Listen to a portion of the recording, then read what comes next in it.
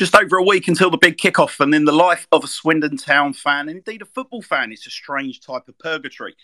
None more so than for us, and for whom the off-season 2021-22 has been highly Swindony. As Town's season came to a heartbreaking end on that balmy night in Burslem, most Town fans look forward to nothing less than the steady pre-season of consolidation and investment at the county ground. I'm pretty sure none of us, not even Clem, foresaw the loss of first-team coach, assistant manager, the whirlwind of change that it promoted, and including the departure of director of football and a raft of first-teamers and fan favourites. So, with the new season approaching, there's a new man at the helm, Scott Lindsay, assisted by Jamie Day. We've also managed to protect the core of the squad. Quite the achievement reflecting on seasons past at the county ground. There's 13 new members and counting of the playing staff, a new technical director, and a fresh new culture of Moneyball is reportedly dictating the direction our club is now taking. It's been a mixed pre-season of results thus far. 2 wins, 2 defeats against non-league opposition, and it's pretty much split the fan opinion down the middle on the socials. Fitness versus finesse, encouragement versus embarrassment. The hysteria of pre-season, just on steroids in the case of Swindon Town. So how are you feeling about the new season in SM1? We're here tonight for all your calls. So make sure you hit that speaker request button, send us a DM, send us a tweet. But before we do that, I'm going to introduce you to the panel, including a very special guest, as you may well have noticed. Our special guest tonight is Town's giant custodian and all-round top bloke. He's made 17 appearances in a Town shirt to date, including a very busy 90 minutes, repelling the eventual Premier League champions Manchester City. Having established himself as our number one during the tail end of last season, esteemed listeners, I give you Lewis Ward. Lewis, good evening. How are you? I'm good, thank you. How are you? Yeah, very well, thank you. Delighted you're with us tonight, Lewis. I'll introduce you to the rest of the panel. Lewis, meet Joe Vincent. Joe Vincent, meet Lewis. Evening, Lewis. Hi, Joe. Nice to meet you. Lewis, also joining us tonight is Max Springer. Max, meet Lewis. Lewis, meet Max. Evening, Lewis. Nice to meet you, mate. Hi, Max. And finally, Lewis, I'll introduce you to Chris tonight. Chris Phillips. Chris, meet Lewis. Lewis, meet Chris. Hi, Lewis. Nice to meet you. Chris. So, Lewis, thanks ever so much for joining us tonight, buddy. As we talked off air after the Woking game, the format is fairly straightforward tonight. We've got a whole host of questions that have already been sent in. Some of them specific to you, some of them more general Swindon Town based. And no doubt, as our time with you unfolds, I understand we've got a good sort of 45 minutes together tonight. But as the night unfolds, I'm sure there's going to be a few more that come in. And if we get the opportunity to get people on to ask them directly, we'll be doing that, or indeed we'll be reading those as we progress. How's that sound to you, buddy? Yeah, sounds good to me. Not a problem. Smashing. Well, look, Lewis, we'll crack on. First question that we had, it's an anonymous question actually, but I'm going to ask you a bit of an entree to this question. Lewis, when you joined the club, obviously it weren't that far previous that we'd become acquainted with you during a rather controversial win against your old club Exeter at the county ground. How did the move to Swindon come about?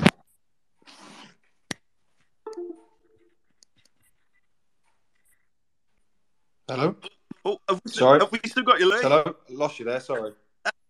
That's all right, buddy. No problem at all. So, Lewis, I was just saying, obviously, not long before you eventually signed for Swindon Town, we had a very controversial win against your former club Exeter at the county ground.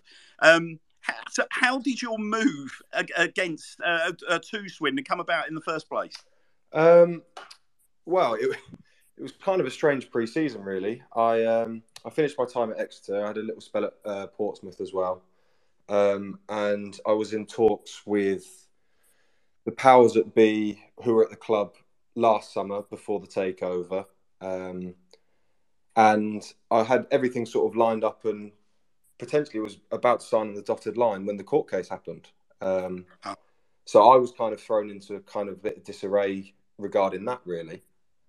But luckily, everything happened, and I just stayed patient. I was training with a few other clubs, had a few other offers and contracts at other clubs, and I kind of stayed patient, and Swindon was the one that I kind of wanted to sign for. What was the big draw, Lewis? Was it convenience, given that obviously you already had sort of experience? I'm guessing you had some roots in the West Country. What was the big draw of Swindon, apart from the obvious? We're Swindon Town.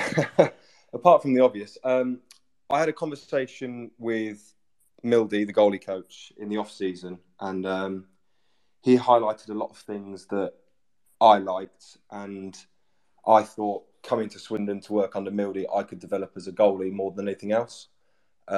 So kind of working with him and benefiting my game was kind of one of the reasons that I wanted to join. Gotcha. Well, it leads us into the first question we've had. It is an anonymous one, Lewis, but I think it harps back to that game you'll remember at the county ground, particularly windy, where Owen Doyle supposedly scored on his return. But the question says, how much did you enjoy your first experience of the wind tunnel while at Exeter? Well, it wasn't my first game at the county ground. I mean, the game before it, I didn't have the best of nights either. But that game, I think I was literally just trying to kick the ball out of play in the first half to try and start a goal kick. So there was a few times I had a goal kicks that were actually blown out for corners. Yeah. And that's not what you want when you're kicking a ball. When you're trying to kick it to the halfway line, that's actually blown behind you. So, it was an experience, put it that way. And I thought, well, if I ever have that wind again, I'm definitely shooting if I'm at the other end. So it was because if I recall, Lewis, you had quite a late call up into that game, did you not? It was an injury to your sort of counterpart that you were vying for the number 1 shirt at Exeter with. Is that right? There was an injury in the warm up, or is a late call up for you into the game? Yeah. So that game, I'd been out for 3 months. I broke my arm previously to that. It was sort of kind of one of my the fifth or something game back. I was on the bench, and about 15 minutes before kickoff, or 25 minutes, I can't remember how long it was. It wasn't early in the warm up, but he said he'd tweaked something in his I think it was his oblique or something, and I got the shout 25 minutes before, and it was my first game back in 3.5, 4 months. So yeah, I think safe to say my quad was hanging off after that game. Were you aware, Lewis, at the time? It was a huge game for us. Obviously, the return of Owen Doyle, hopefully you'll remember there was an enormous crowd at the county ground that day, really vocal. Do you have any recollections, or did you sort of shut all that out, given you were on the other side of it all? No, it was. I think it was quite a big game for everyone all round. I believe you guys were top and we were second, so we believed that we could have closed the gap in that time, and it was kind of a big game in the turning point of the season, because I think about a month later everything stopped for COVID. So it was one of those where we knew where we were in the league, and had we got a result there, it might have benefited us a bit more. But yeah, we knew it was one of my first proper experiences of the Swindon Town crowd, because the games that I played previously at the county ground, they were Tuesday nights, and it wasn't quite the same as a full pack top v second. So it was a good experience. So moving us on, Max has got a question for you, Lewis. Yeah, hi, Lewis. So looking back, well, I know it's hard to look back, going back to that Port Vale game, and one of the questions we got in was, you won't want to throw teammates under the bus, but how frustrating was it to save 2 penalties but still go on to lose the shootout? Yeah, I mean, because I suppose you think like you save 2 out of if you save 2 out of 5, you got a good chance usually, haven't you? Yeah, we had 2 penalties to win it, and you look at those stats. If you have 2 penalties to win a shootout, the odds should be in your favour. I've unfortunately been in that position before, where I've saved 2 penalties in a shootout in a playoff situation and still gone on to lose. But I was on the receiving end of taking a penalty and missing. So it's unfortunately a scenario that I'm actually all too familiar with. But saying that, I'm not gonna throw people under the bus. It's a high pressure situation. It's the hard work of 10, 11 months all the way through, and when it comes down to 3 moments in a game, it's hard to put down your season to those 3 moments, when there's other times previously where we could have maybe picked up results and changed things around, and we could have been in a different situation come the end of May. Yeah, I think that's all about fine margins, especially in situations like we had last season, right? Yeah, definitely. Lewis, is there any particular game that you look back to last season and go, if only? Yeah, I mean, obviously I didn't play as many as I'd liked, but the games that I remember seeing, I think Colchester away was a big one. I think Colchester away was one of the biggest. Yeah, I think as fans would be completely in that basket with you. We've got talking about. I mean, you mentioned not playing too many other games. Talking about your sort of the people you're vying for the sticks with. Chris has got a question for you, Lewis, in terms of the competition that you've got this year. Actually, Lewis, just before how do you obviously with it came from the penalties. How do you mentally? How does it come when you come back in to cope with that? Yeah, I mean, penalties are a lottery anyway, so you can go the right way. Say there's 5 penalties, you can go the right way 5 times and not get anywhere near any of them. So you can always hope for the best to save some. But I think for me over the off season, I was obviously you're disappointed we didn't get to Wembley because I think we could have beaten Mansfield. I think we could have gone up, but I think for me it wasn't a case of worrying about the shootout. I was more focused on looking back at how I played in the 2 playoff games and looking at those kind of moments and seeing what I could have done better, what I did well, and trying to take the positives from that experience and use my now experience from last season into this season, as I'm going into this season as one of the senior members of the squad at 25, which is quite strange.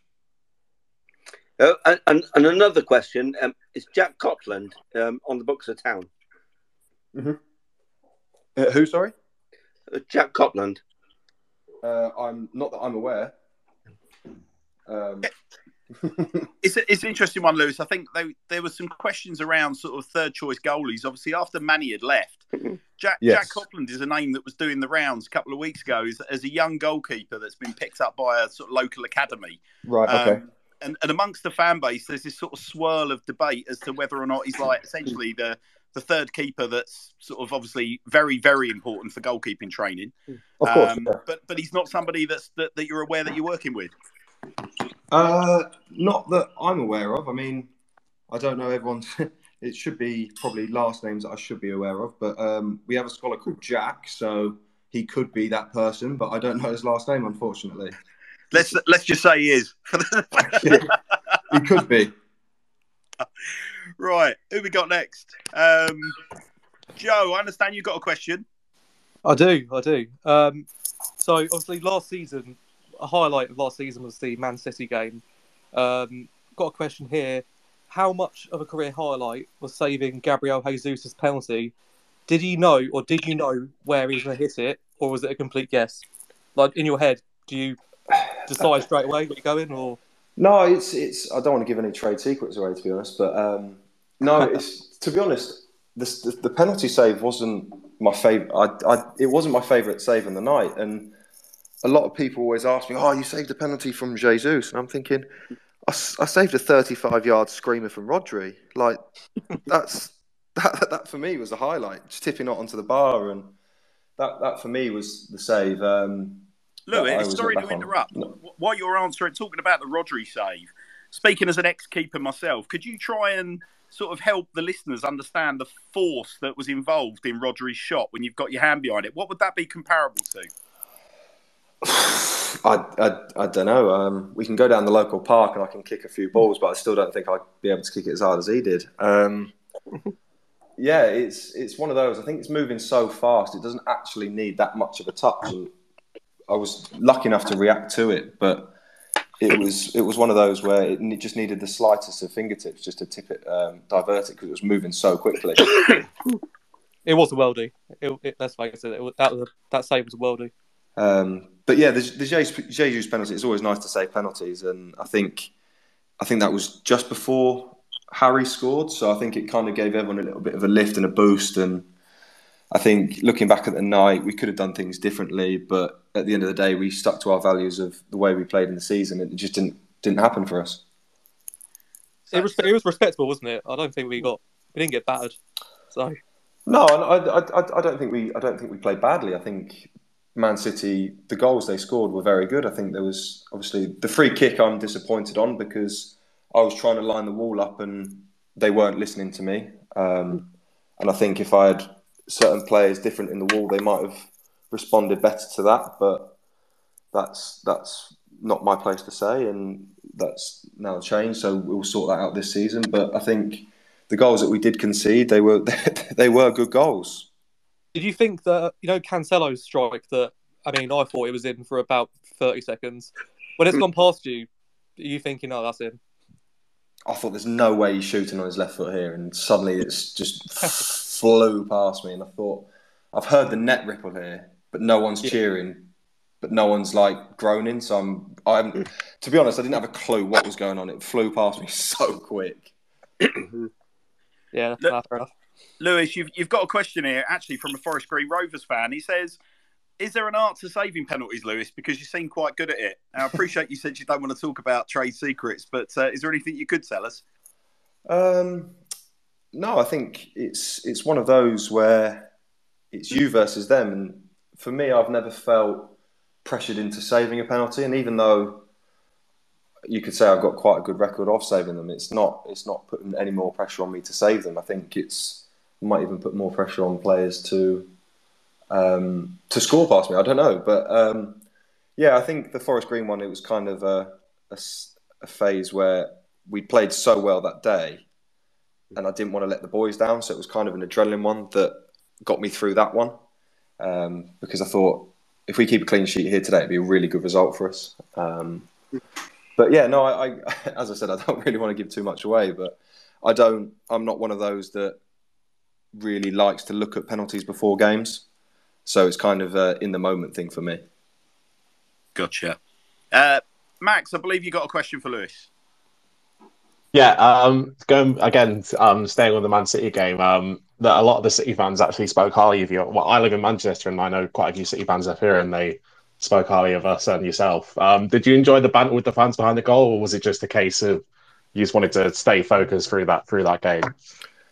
No, I think it was they were quite respectable fans, to be honest. They kind of understood the situation, and they knew that they're top of the Premier League, they're vying for Champions League, and they're one of the best teams in the world. So it was kind of an inevitable. If they did score, it wasn't a if, it was when. So they were quite respectful, and they did when I did make a save, they were quite cheering. They were cheering me on. So it was nice to hear and to give a little bit of support back. And when they asked me to wave, you obviously give them a little wave, and they appreciate it. So no, I don't mind having a little bit of banter with the fans like that. No, I like that. Fair play. Chris, I believe you got a question for Lewis. Absolutely, Lewis. Obviously, during that game, we a lot of people criticised us for the way that we played out from the back, and was that something that you wanted to do, or was it forced a bit on you? Is it something that you would have preferred to play it further down the pitch, or? It wasn't forced upon us. It was we had ways of playing out. We had options higher up the pitch. In the time of the game, I thought our personnel higher up the pitch wouldn't have helped if I kicked it long. I mean, you look at their back four, I don't think our front three that night would have won a header. So I kind of thought in the moment of the game, playing shorter might have benefited us a bit more. Obviously, I could have kicked it long, but I thought the ball was going to come straight back anyway. So I thought if we could build a little bit of possession and a little bit of momentum from the back, I thought that was our best way of going forward. But obviously, hindsight's a wonderful thing. It didn't work, but we tried it against the best team in the world, and I think it did actually help us going forward. Look, Lewis, similar to the conversation or the question that I asked you about the force of Rodri's shot, when you're sort of pitch level, was obviously we have a very different perspective set up in the stands. When you're pitch level, the pace at which Man City were moving the ball versus the pace of which your typical League Two teams move the ball, can you help us sort of understand how literally what that's doing to your head and your eyes while you're in the game? It's difficult to describe, really. Obviously the pace, you can see all of it, but for us, I've got to focus on where the ball is, how deep the defenders are, where the strikers are running, and I've got to try and communicate to the defenders like where they are, how they're moving, and I was getting tongue-tied, trying to speak to them, telling them where they are. They're just crossing over, switching over. The rotation was frightening. It was, to be fair, the boys did really well with it, and we coped as best as we could, but we tried. And yeah, you're trying to tell people they're on the left shoulder, right shoulder, and then they're just swapping over. I mean, yeah, as I said, their rotation was frightening, and yeah. No, well, put it this way, Lewis, there were a lot of clubs other than Swindon Town letting a lot more goals than Swindon did against City that season. So, hey, listen, we certainly didn't disgrace ourselves. Joe, you've got a question for Lewis? I do, and it's a question that I actually don't know what's the reference behind it. So, Hannahs, you might have to help us out here. Oh, I know the reference behind this, Lewis, and I'm sure you probably do by now, given who coaches you. So the questions come in. Has Mildy shared his Pompey nightmare experience with you? His Pompey nightmare? Yeah. Lewis, I cannot believe that has not immediately sprung into one of Mildy's war stories. I mean, so if it's this, well, it depends. I mean, he tells so many stories. It gets to the point in training where I have to tell, like, Mildy, like, stop talking. We're here to work. Like, come on. Like, you've talked enough. We've rested enough. All right. How can I put this, Lewis? I'll sort of, if I take it step by step, then the penny might drop. It was live on Sky. Yeah. I assumed it was this story. Yes. How did he tell the story to you, Lewis? He referred to it as his second debut because he claims that he came on as a striker in his first debut. Yeah, that's a fair one. Yeah, no. So he was like, yeah. So this is my second debut for the club, and he told us it was live on Sky, and yeah, it was probably a rated 12. I think the best way to describe it without getting too graphic. And yes, it involved Robbie Pethick's studs and a rather uncomfortable position. And I think afterwards, instead of going to the Goals on Sunday, it went on to Casualty, the show after. So yeah, it was one of those. Yeah, he has shared that story with me. Yeah. All right. Yeah, did it make you wince though? Being honest, and indeed, have you ever had a comparable injury, Lewis? I don't think anyone will have a comparable injury to that. I think that's a freak, one-off, unfortunate incident, and to be honest, it could only happen to Mildy. So, luckily, no. Touch wood, no. And yeah, hopefully, as I said, no. We're all touching the wood right now for you, Lewis. Not literally, but Lewis, let's move on swiftly before I find myself in the midst of any other unfortunate euphemisms. Lewis, got a question for you in relation to your Reading roots. Lewis, have you ever taken off your shoes? The question asked to display your disliking of Swindon Town Football Club. No, not that I'm aware of. I mean, the occasional gym session, we get told to take our shoes off and do it barefoot, but I think that's scientific reasons more than show my dislike for the club. But no, I'm confused by that one. Are you okay? So Reading have this rather unusual charm. I don't know whether it's a widespread thing at Reading. One of my co-hosts will maybe be able to help me out here, but they sing "Take their shoes off if you hate Swindon," and apparently they all take the shoes off and start waving their shoes in the air in the middle of the match. I had a season ticket at Reading for, I don't know, 10 plus years, and I've never seen that happen. So that's either a new thing or a really old thing. Was that because you fell asleep? No.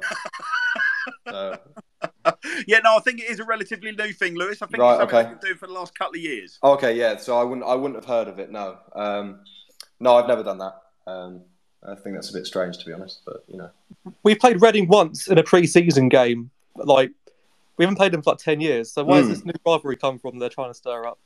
I honestly have no idea. I mean, I think I come from obviously outside of Reading, and I came up through the academy, and we went to obviously the games on Saturdays, and it was that was the team we picked. It was our local team. But no, I have no idea why. I think Reading's one of those strange clubs that it has no rivalry right on its doorstep. I think it tries Wycombe, it tries Oxford, and it's just one of those where it has no real rival battle, which is sad, because I think Swindon's that club that it has a few. It has Oxford, it has Forest Green, it has Bristol Rovers. It's got quite a few little derbies, and I think Reading it tries to create derbies out of nothing, which is unfortunate. But yeah. Do you So enjoy one of my housemates in uni was a Reading fan, and he said they had a thing with QPR. It was like he called it the Hoops Derby. I think he said that was the closest they had. That is the closest thing, I think, and I think that's clutching at straws, to be honest. Because obviously QPR's London. You've got so many clubs in London. I don't think you can class that as even trying it down the M4 corridor, to be honest. But I don't know. It's strange that it has no derbies, which is unfortunate because everyone loves a derby match. Well, we've used the word strange now about 5 times whilst discussing Reading, so I think we can just sort of like leave it there and just, Max, move us along. Right, I'm not sure where this question's come from a bit. It says, how does it feel being so tall that you breathe different air to us normal folk? And do you have to kneel down to talk to Louis Reed? No, I just pick Louis Reed up. Just sort of cradle him and just pick him up and speak to him. Actually, on that, did your height play into becoming a goalkeeper, or were you always a goalkeeper coming up as a kid playing football? Or I think it was a case of I was always the tallest in my team, but I think it was more of a case of how coordinated I was at running rather than being good at like goalkeeping and being tall, and then I got stuck in goal because I either couldn't kick it or I was just better at catching. So yeah, I think from an early age I was always in goal. Okay. Chris, you got a question for Lewis? I have a question for you, Lewis, and this is actually one from one of our legends, Debs, who wants to know what is the name of the veggie vegan place that you go in Cirencester, because it's bloody amazing. The veggie vegan place? Not sure. I can't remember what it's called now. Are you a veggie, Lewis, if you don't mind me asking? I'm not. No. But I do like good food. What's your signature dish, Lewis? Are you much of a chef? No, I'm kind of a pasta chicken kind of guy. If I'm cooking, it's minced pasta, kind of Italian dishes. My girlfriend, she's a really good cook though. So if she's cooking, then I know we're having a good meal. But I don't mind making a pasta dish now and again. But I'm trying to think.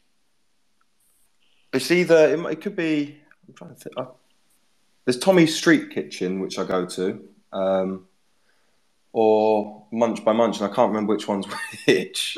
But they're both very good restaurants. I can't lie. Lewis, Jay on Twitter is asking a question that most people get asked when in relation to Swindon Town on these kind of phone-ins. What's your favourite cheese? Yeah, this is a strange question. I've had that in the players Q&A before, and I'm not sure where does it come from.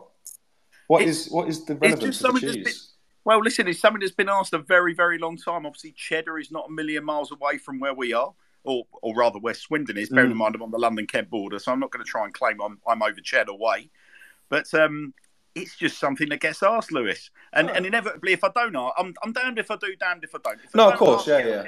I was just curious of where it came from. I don't mind a slice of brie on a cracker now and again. And is there another question I'm getting here in relation to food? This is also coming from Jay saying, is there anything that is completely off limits, as in from a dietary point of view at Swindon Town, anything that's been redlined by the club? I wouldn't say redlined as the club, but obviously you have to be careful what you eat. The sports science team obviously want us to be in the best shape possible. So with the weather the way it is, we're hydration tests every day, so they know if we're drinking enough, and we weigh every morning when we go into training. So yeah, I think there's nothing being outlined as horrific. Everyone knows generally what they should and shouldn't eat, but everyone knows that you can and can't eat certain things when you're trying to play football at the top level. Yeah, gotcha. Joe, you got a question? I do. So obviously, I was going to say, the dressing room obviously has music banging before games and after games. I heard it firsthand at Woking. There was a few good tunes in there. the question here is, what songs are on your pre-match playlist? What songs are in my pre-match playlist? Do you know what? I'm not one of those that I don't really mind what's on. I don't really mind which DJ's playing, whether it's someone with the slower, calmer music or someone that's with the upbeat and your eardrums are bleeding. So for me, I'm not really one. It doesn't matter to me. I'm not going to sit in the change room with headphones in. I'm more focused on getting outside. And to be fair, I don't mind listening to the music in the stadiums. I quite like going to the different stadiums and hearing the different playlists from the crowds and whoever's running the playlists at the away games. They're always good to listen to. Who are the DJs in the changing room? Sort of. Harry's normally on the DJ. I bet his music's dreadful, isn't it? Do you know what? There are some good songs in there. When he starts playing some Spanish music that no one understands, like sometimes you just got to switch it off and tell him to change the song. But most of the time, to be fair to him, his songs aren't too bad. Reedy stepped up a few times. Reedy's isn't bad. And then if we've got a slow recovery session in the gym, I think Johnny Williams normally takes over. So yeah, there's a few in there with different playlists, and they've all got their specialist timings, let's say. Lewis, here's a question from Darren. We seem to be very lucky to have a character like Johnny Williams in the dressing room. What is it about Johnny Williams that seems to make him so hugely popular amongst all the teams he plays for, including Wales? And that's from Darren on Twitter. Johnny's just a top bloke. There's no way else to describe him. He's just a really good guy. He's down to earth. He's hardworking. He's respectful of everyone at the club, no matter who they are. So he's just an all-round good human being. There's no other way to describe him. And well, on that basis, Lewis, without naming names, I genuinely do mean that. Don't name names. When you think back about your career, have you ever played with someone that you can honestly say was like the polar opposite of Johnny? Yes. So how it's an interesting one, because obviously you've all got to be in it together. Is it just a question with that kind of personality, when you cross the white line, is it you put all that to one side and even that type of personality just gets on with it? Or is it just something you have to kind of all tolerate? How does that work? Yeah, there's limitations. There's tolerance, and tolerance only takes you so far. I think we're all trying to strive for the same thing, which helps. We all want the same goal at the end of the day, and we're looking for, as I said, like the end result is always the same. So when you cross the white line and the whistle goes, you put personal feelings aside, egos, and you're a team, and you work as hard as you can as a team. So it's one of those where tolerance will only take you so far, and if those lines get crossed, there will be consequences and it will fracture the team. But fortunately, we haven't come across that yet, and I haven't come across that in my playing career. So hopefully it won't happen. But if it does, then it'll be a learning experience for me and some other people. So and also coming away from players, Lewis, obviously there's been sort of managerial changes at the club. One of the questions that we've got here relates to the gaffer and his change of role. Have you noticed any sort of subtleties in terms of Scott sort of having to change his position or change his approach? Now he's the head coach. I think I worked with the gaffer previously at Forest Green, and I loved him there. And he was the assistant there, and obviously I was very lucky he was the assistant last season. But I think now the reins are in his hands, and he's got more control, and I think that will suit him a lot more. And I think it will benefit the club as well, seeing what he can fully offer to the table, which will be nice. And if you could describe the gaffer in no more than 5 words to Swindon Town fans, Lewis, what 5 words would you choose? That is tough. I'd go no nonsense. He's very good on his values. It's more about his non-negotiables really, and his values as sort of people and humans to try and get the best out of his players. I know that was a lot more than 5, but I think that's the only way to describe him. No, we'll take those. Chris, I believe you've got a question that's just come in. Well, I just wanted to ask you, Lewis. Obviously, early last season, for a lot of last season, you were basically the substitute goalkeeper. How do you cope with that? And then and then when it comes to when you come and play, that is the toughest question, and that is such a horrible question to answer. There's no way to prepare for not playing. You can only train 100% every day and prepare like you are playing. And I think previously, when I was younger, I had loan spells where I didn't play, and I was playing every sort of 12 weeks. I was playing very inconsistently, and I didn't know how to deal with it then. And I think those experiences have benefited me massively. And now I'm a little bit older. I've played a few more games. I know how to prepare myself for those games when I haven't played for a while. I think having injuries has helped, being out for a few months and not playing, and then coming back and being thrown into it. I think having played with the games that I did last year, I think looking back, it was just the training and making sure that I was ready physically as much as anything else. And mentally, I spoke a lot with Mildy, and I spoke to a sports psychologist, and trying to deal with not playing. And that was really tough, because all you want to do as a player is play. So I think being able to show what I did when I was able to play was really good. And I think moving forward, hopefully I won't have to have so many breaks in between games. So when you had that, what was the relationship between you and Jojo? What did it look like is the question I'm going to fire back, and then I'll tell you what it was like. Oh, that's superb. It's well handled. Media trained. No, no, that's not even me trying to deflect. I will answer the question. I'm just wondering what it looked like.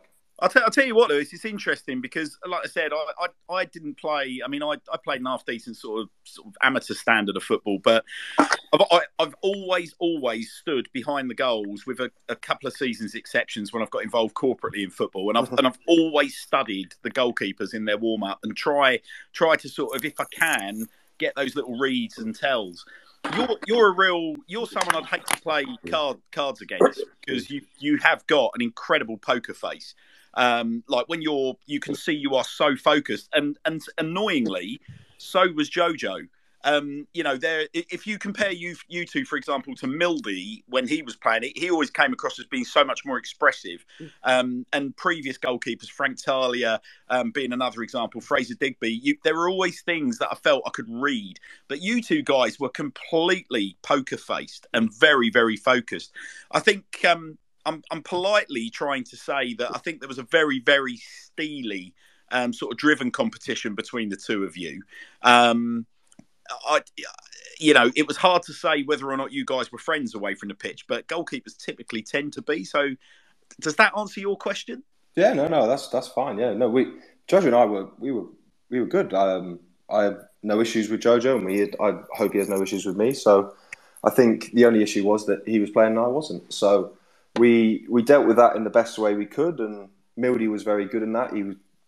We'd have group hugs in training, and we'd talk it out. So when he was playing, I was respectful. I only wanted the best for him, as you do, because we're all in the same team and we want the same goals. So I think, yeah, as I said, we were both driven, and that was, I think, why we both played so well when we did play. I think it was tough for me to go knock on the manager's door when Jojo was playing, because he didn't really put the foot wrong.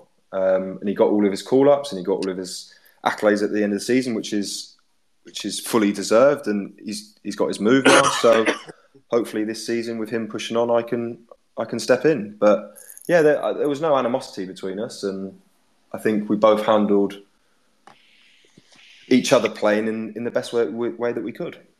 And how have you found sort of, obviously you're going to have fantastic competition this year, Lewis, with Sol Bryn, very highly rated at Middlesbrough. What have you seen from Sol so far? What's he bringing to the table?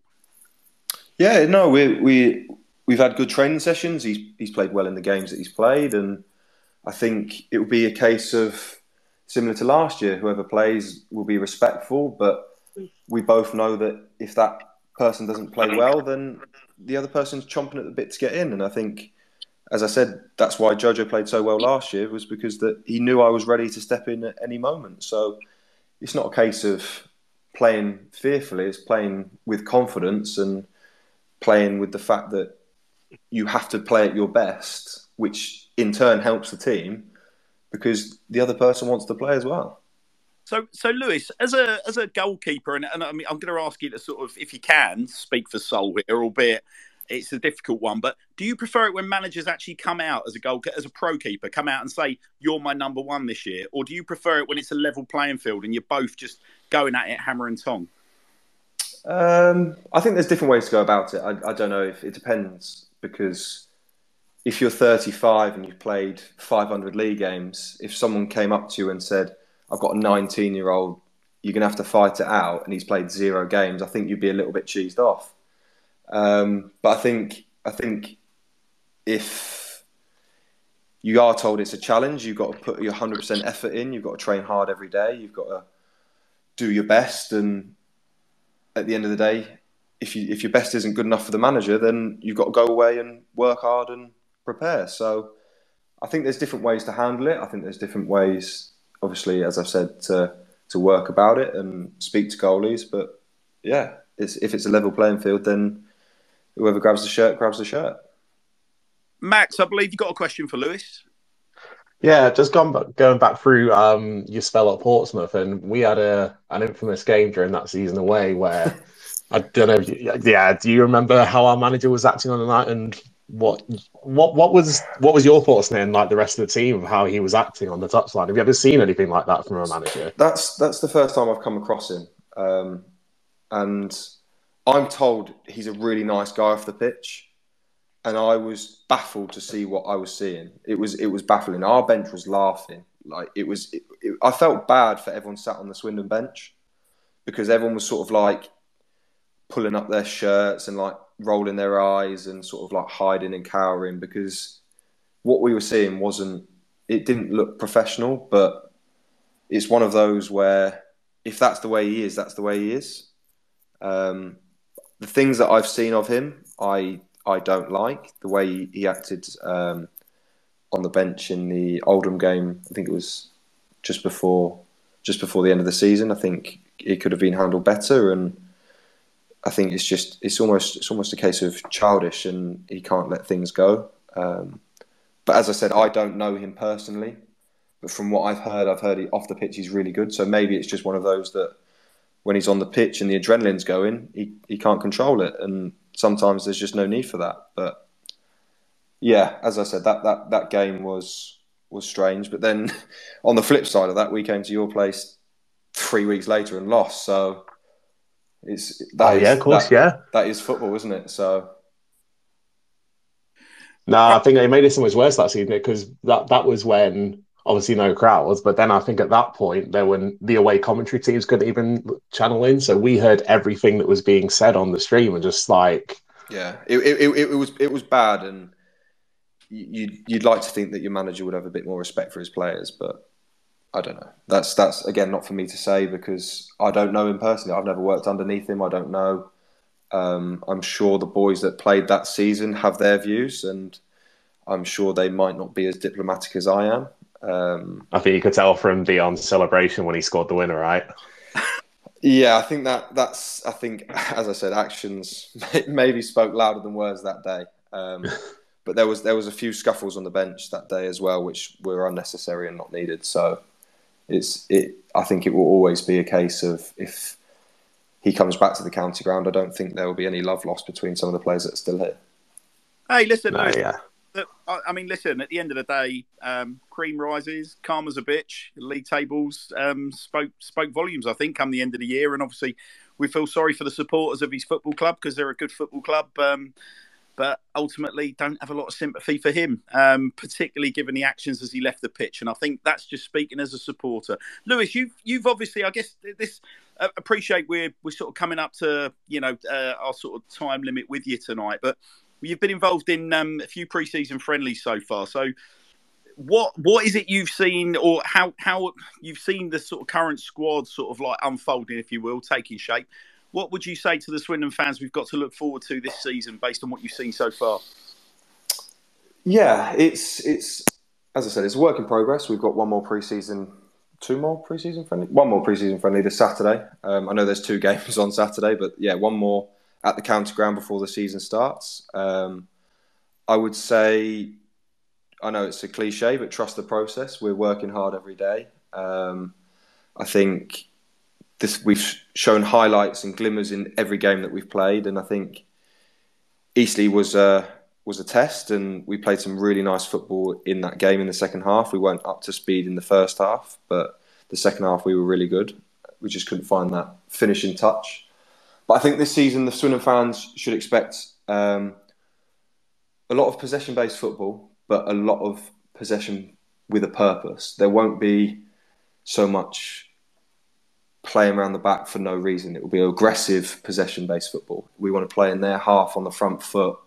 We want to play around the edge of their box. We don't want to be passing out the back and playing 25, 35 passes to get over the halfway line. We want to be scoring within those passes. So I think the fans should be looking forward to aggressive possession-based football. That sounds good enough for me, Lewis. Lewis, listen, we like to kind of wrap up, having had Paul Caddis on recently, we like to kind of wrap up by saying this to you. If you've got a question you might like to ask us as fans, football player to fan, because it's usually always fan to player, and Caddis had about 50 once we asked him this question, but is there any one burning question you might have for us? That's a tough one. Not really. I mean, it's difficult because obviously we don't interact as much as I would like, and I think we need to kind of bridge that gap a bit more. I think we spoke a bit about that after the Woking game, and I think we need to do a bit more of this kind of player interaction with the fans so that we can get more. But what I would pose is, what would the fans want to see from us? What would the fans like the club to do to bridge that gap to the fans? Allow the players to interact with fans like we're doing now, but how would the fans like that to come about? What would they like to see? What content would they like to see from the club? Well, I think, listen, I mean, I'm sure all the guys will have a view on this. I think, so we kind of maybe take the pointer from each of us. But I mean, hey, listen, from on the pitch, I think it's just important that we see, 11 lads out on that pitch at any one given time that are clearly, sweating blood for the shirt. I think that's really important. And I know players all show that in very different ways, and characters are all very different. I think, I think a willingness to just essentially be out in the community, I think, is something that I look for. And it's an interesting one, Lewis, because I mentioned to you, I live over on the London-Kent border. So I don't actually get to spend a lot of my sort of week in and around sort of Wiltshire. But I guess I look at it like this. We're a club right at the heart of our own town. We're a community club. And we've always described ourselves as being a community club. So really, I just think players kind of proudly positioning themselves as part of the community, being in and around the community, engaging with the community, I think is key. And yeah, obviously we've got you on tonight, Lewis, and this has been refreshing because obviously it was a very different culture last year trying to speak with players. This really has been a breath of fresh air, and you've been very open and honest. I mean, Joe, is there anything from your point of view that you would say in answer to Lewis? Not really. I mean, obviously, we've seen that the club have been really, really open towards us and different sort of fan groups, if you like.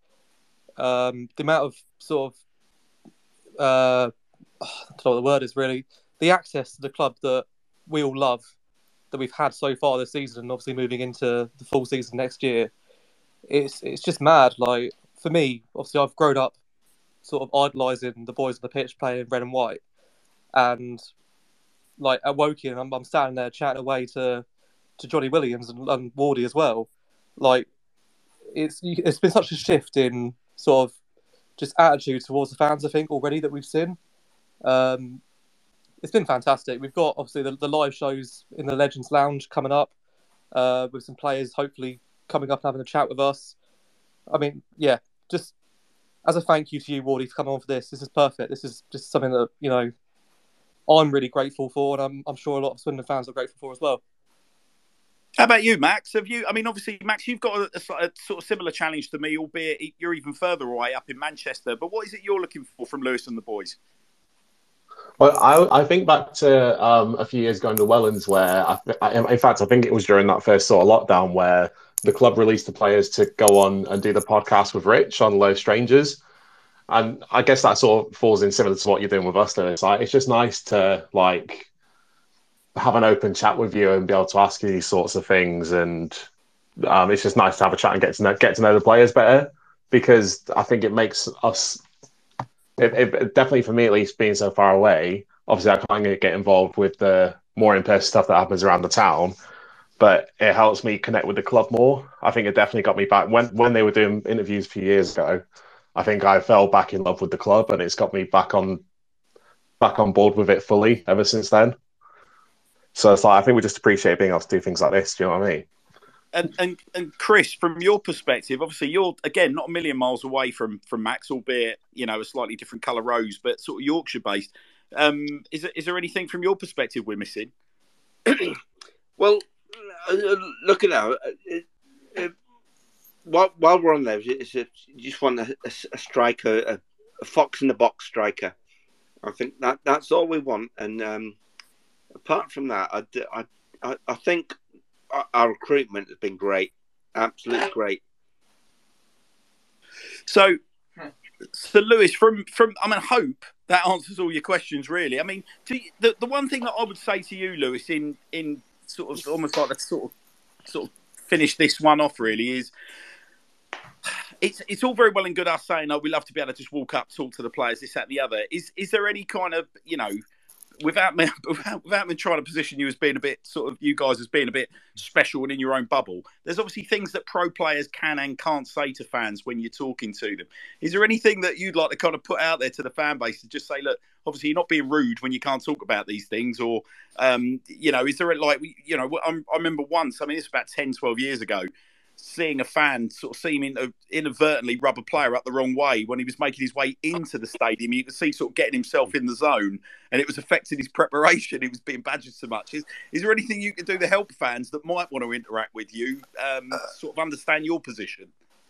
Yeah, I think the one question that kind of not gets on people's nerves, but going into the ground, is getting asked if you're playing today. Because that can affect people two ways. Because you obviously, if you're not playing and someone's asking, "Are you playing today? I can't wait to watch you playing." You're walking into the ground and you know you're on the bench. It's a frustrating one. And on the flip side of that, you don't want to let people know that you're playing too early, because obviously the teams aren't out, and it's one of those where you have to go, oh, you have to wait and see, and just stay patient for the team sheets. But yeah, I think that's kind of the one question that. It can go either way. You can obviously give your answer and be diplomatic, but if you catch someone on a bad day, it can then rub people the wrong way. So is it fair to say, Lewis, you've met the mighty Football Phil, because you did everything but put a Wiltshire accent on that last question? Yeah, I suppose so, yeah. Very diplomatically put. Well, he's pretty much met everybody now. There are some absolutely brilliant stories about Football Phil over the years. I would urge you, Lewis, to have a look at some of Cy Ferry's content from around sort of 2010 to 2012, some of his run-ins in the car park, and just sort of compare and contrast to some of the run-ins maybe you've had. But listen, Lewis, you've been a great sport tonight. I appreciate we've gone over your 45 minutes, mate, and we're really, really grateful. We say to everybody that comes on, please don't be a stranger, buddy. We've got a long season ahead. We'd love to hear from you as the season unfolds. I hope tonight's not been too arduous for you. No, of course. Whenever you need someone, just let me know and I'll pop on. I'm happy to do it kind of once a month if you want me to, and we can have a catch up every month at the end of the month and review what's happened and stuff like that. So yeah, just let me know what you want. If the fans don't want me back, then that's fine and I won't come back on. But if they want me back on, I'll come back on. Well, rubber stamp, right. We've got an exclusive. The ink is on the contract. congratulations, Lewis Ward. You will be our new monthly guest. More than happy with that, buddy. Okay, perfect. No, it's been an absolute treat, Lewis. Listen, Lewis, we are literally just going to go on, have a conversation about signings. We'll talk about management, talk about some fans' reaction that we've seen over the last few weeks, and a little bit of a friendlies roundup. You're more than welcome to stay on. You're more than welcome to listen in. You're more than welcome to disappear off and get your head down, buddy. We're just very, very grateful you joined us. So thank you ever so much. No, I appreciate that. Thank you for having me on. Yeah, I think we've got a triple session tomorrow, so I think I'll be asleep in 5 minutes if you don't mind. Good for you, buddy. Well, listen, ladies and gentlemen, Swindon Town's current on paper, number one, and we wish you all the best for the new season, Lewis, and thank you for your endeavours in a Swindon shirt so far. Lewis Ward, ladies and gentlemen, Joe, Max, Chris, what do you make of Lewis? Absolutely outstanding contribution for his show debut. Absolutely. That was superb. That was fantastic. And now we've got Yeah, really enjoyed that. We've got a new member of the Tom Broadbent Lounge, so that's fun. Yep. It's official. Yeah, we're going to have to get him a shirt now, aren't we? Speaking of which, gentlemen, what a week it's been. We are official sellers of replica shirts. Can you believe it? The shirts are amazing as well, though. Those shirts are amazing. Your best? I want your best sleazy salesman routine, Chris. Let's hear it. Hey, is Ollie on this call? No, he's not on this call. But yeah, I mean, listen, don't know what to say really. I've been asked why we've gone down this route, so I've been asked to sort of explain it a little bit on the show, and I will. There's a really nice sort of personal story tied in that it's interlaced with so many sort of Swindon legends from over the years, and also my own personal sort of fandom of football and how I ended up becoming a Town fan, and weirdly. It all started off with Tottenham Hotspur back in 1986. I've mentioned 2 or 3 times tonight about living on the London-Kent border. For those of you that don't know, obviously the clue is in my personal bio. My family are all Tottenham Hotspur fans. Oh, blimey, Chris, do us a favour, mute yourself, son. Don't start falling into your pots and pans.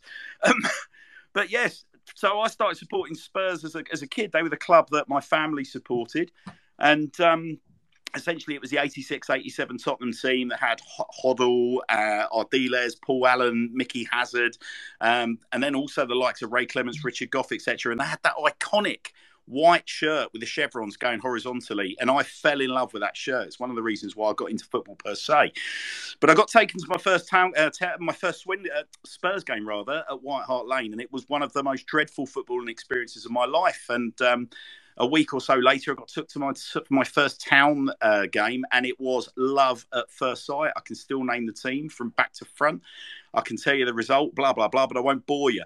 Cut a long story short, as the years unfolded, and obviously Ozzy Ardiles, Glenn Hoddle came into the club, a lot of the players that I've mentioned, Paul Allen obviously played for us, Mickey Hazard played for us, Ozzy played and managed, Glenn Hoddle played and managed. Tony Galvin was another player from that era that came from Spurs, and we developed a very, very similar sort of like footballing ethos. Playing the Swindon way was very, very similar to Spurs. Anyway, cut a long story short, fast forward to where we're at now. We launched this Tom Broadbent Lounge, and a few people have been talking to us about bringing out some merch. We've got some plans for further down the line, and I was like, well, look, why mess around with T-shirts when actually we can bring out a shirt which is exactly the same template as the template that got me involved in football way back when, which is what we've done.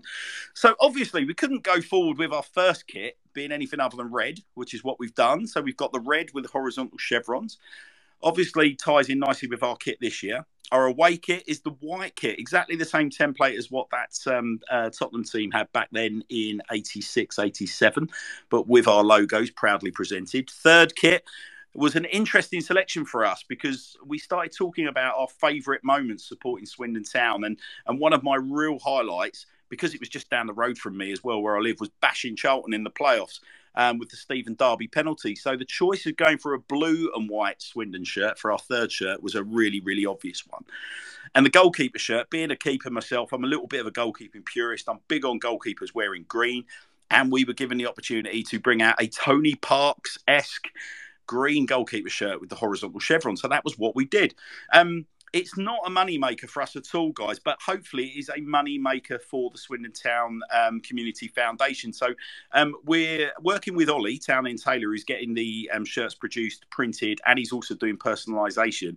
But every penny of profit that we make, and hopefully you've seen from the prices, it is very, very keen.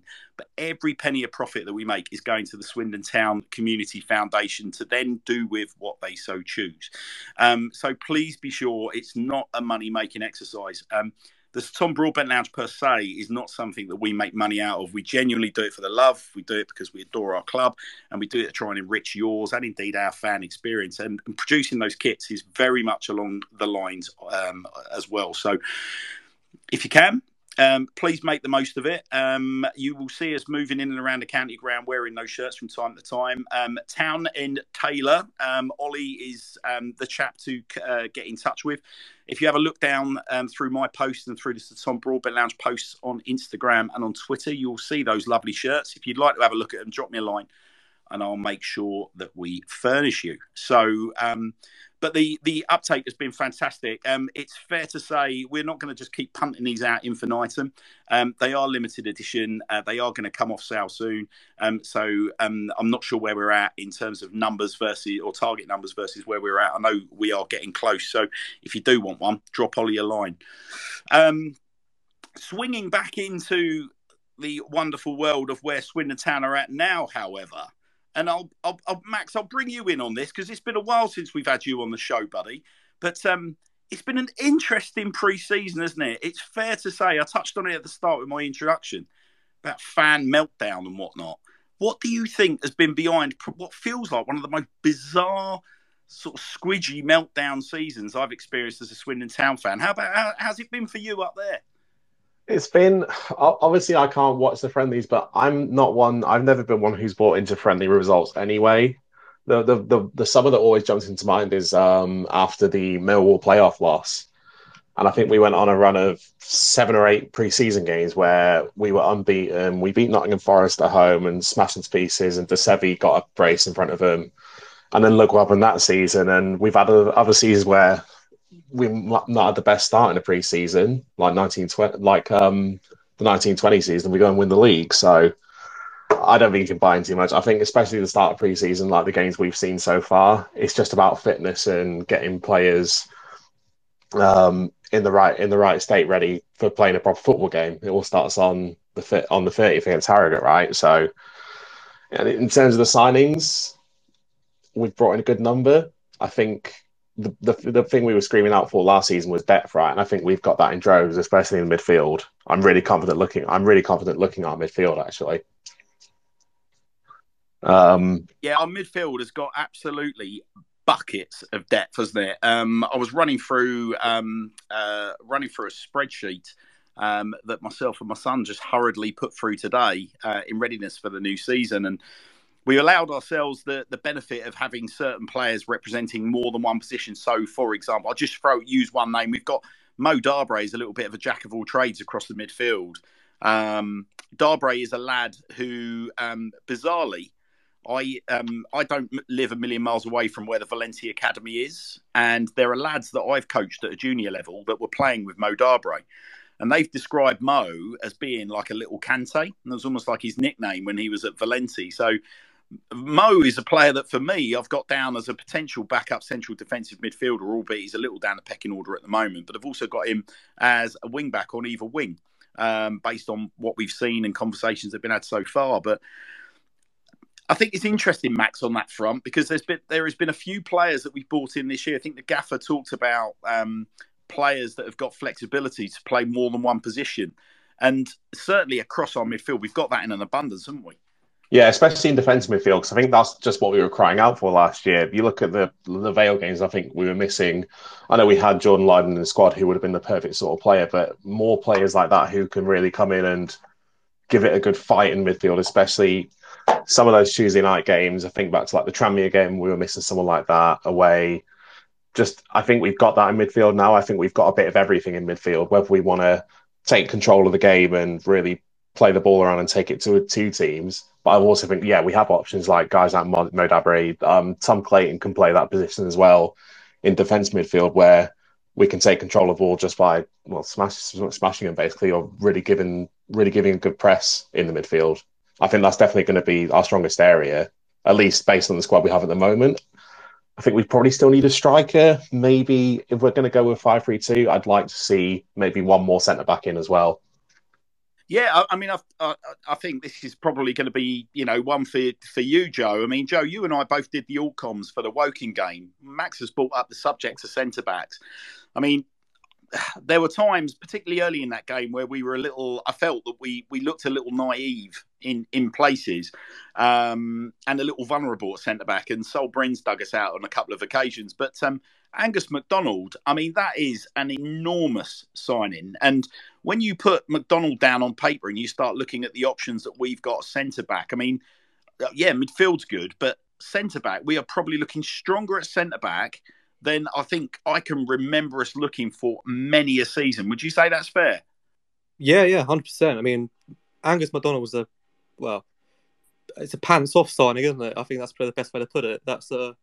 It's almost, I know you mentioned in the group chat earlier in the week, Hannah, that it's sort of your Gordon Greer type signing, isn't it? I mean, there's rumours of him. He could be captain material, possibly. Obviously, who knows? But even if he's not a captain, he seems like a leader. I've been reading a lot of Rotherham fans' tweets this week. They're not over the moon that they've let him go. I just think for League Two, he's 29 years old, so technically he's sort of in his prime. But to me, that's a stupid signing at this level. It's just whether or not we can keep him fit, I guess, because obviously last year he struggled with injury, and then the year before, I think the year before we played like 48 games for Rotherham in the Championship, so that's not too bad. And obviously he had his health problems beforehand as well. So I mean, we've got a fantastic sports science department. If we can keep him sort of top of his fitness, what a signing that is. I mean, and even the other centre backs we got. I mean, we get him with Matthew Baldry. When we saw him at Woking, Hannah's, we were sat there and we were just discussing how much of a Rolls Royce footballer he looked like at the back. He looked like a Ben Gladwin in defence, the way he was dribbling past players and bringing the ball out.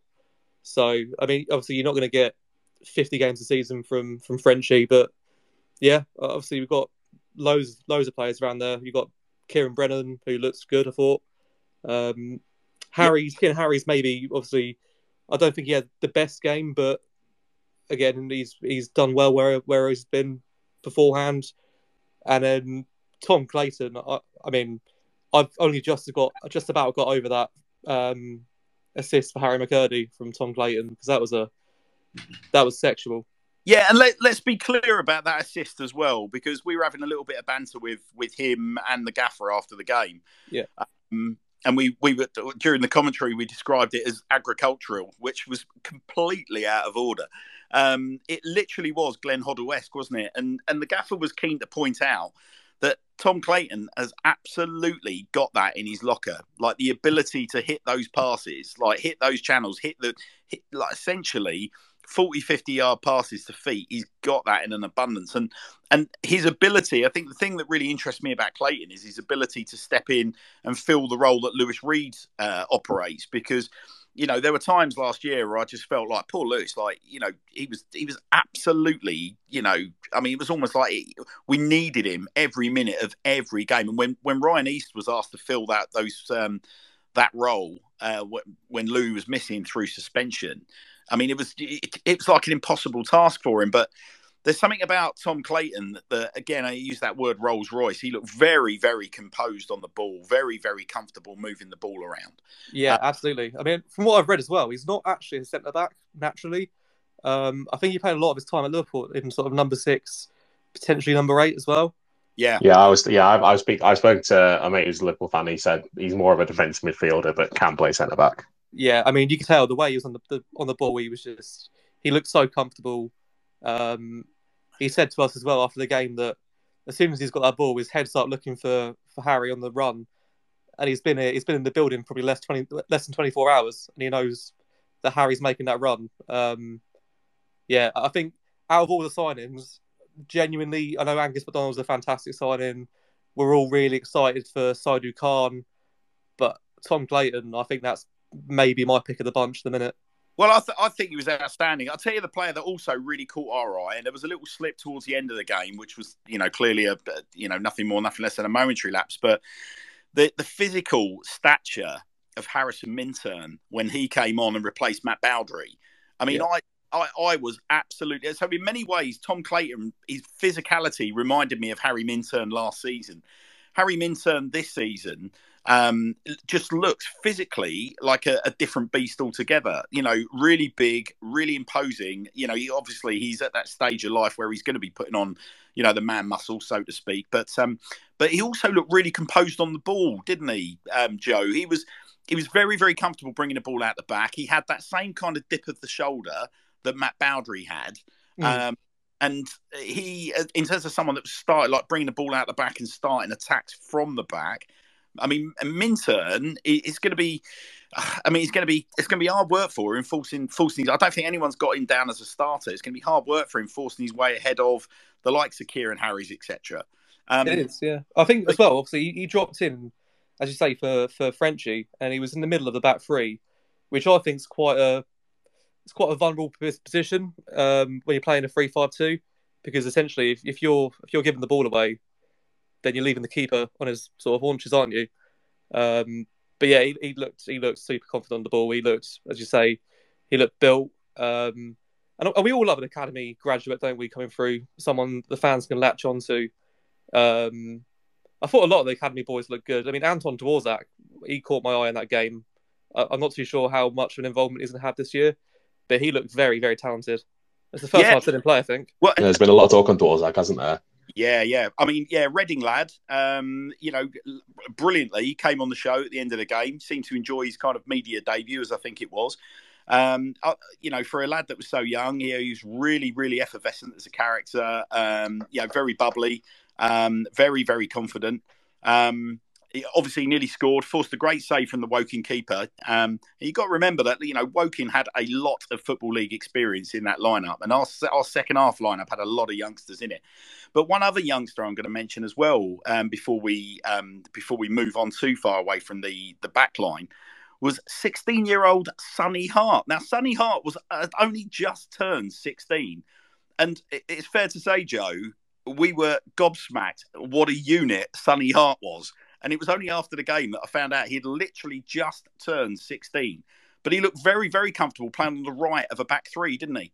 He did, yeah. He was, when he came on, we were sat there for 10 minutes calling him a trialist, because we thought he must be some trialist that's come in with at least National League experience. He fit right in. And yeah, I speaking to him after the game as well. He genuinely, I think he's taller than me, which is a bit disconcerting. But yeah, he does not look 16 years old, does he? And also, not even just a physical thing, he also looked like he could play a bit of football. So yeah, he absolutely he did. And there was, I mean, it was interesting because we'd heard some people mentioning, previous sort of, investors at the club that had family members playing for the club. Obviously, Adam Hart is the chap that is responsible for a lot of the fitness and conditioning at Swindon Town Football Club. And I've heard murmurs that apparently Sonny is all part of that swirl and so on and so forth. But I've got to tell you, whether he is or he isn't, I certainly, if we've got a 16-year-old that's coming on and imposing himself against National League attackers in the way that he did, then the future's bright. But certainly interesting academy graduate. On the right hand side, I tell you who else caught our eye was George Calmedo. So he was another one, Joe, that we commented on that physically had really filled out. So he again seems to be putting on his man muscles. I don't know whether he is quite ready in terms of sort of going to be pushing for a place in our first team this year, because he's also going to be up against the likes of Romeo Hutton. He's going to be up against the likes of Tyree Shade. And there are other players that equally are going to be, vying for a position down the right-hand side. But Calmedo had a lovely touch on the run, didn't he? And certainly showed loads of attacking intent. Do you think that Calmedo, Joe, is going to be one of those lads that we should be looking to get out on loan fairly quickly? Or did you see enough against Woking to suggest that he'll be in and around the first team squad this year? I think he certainly can be.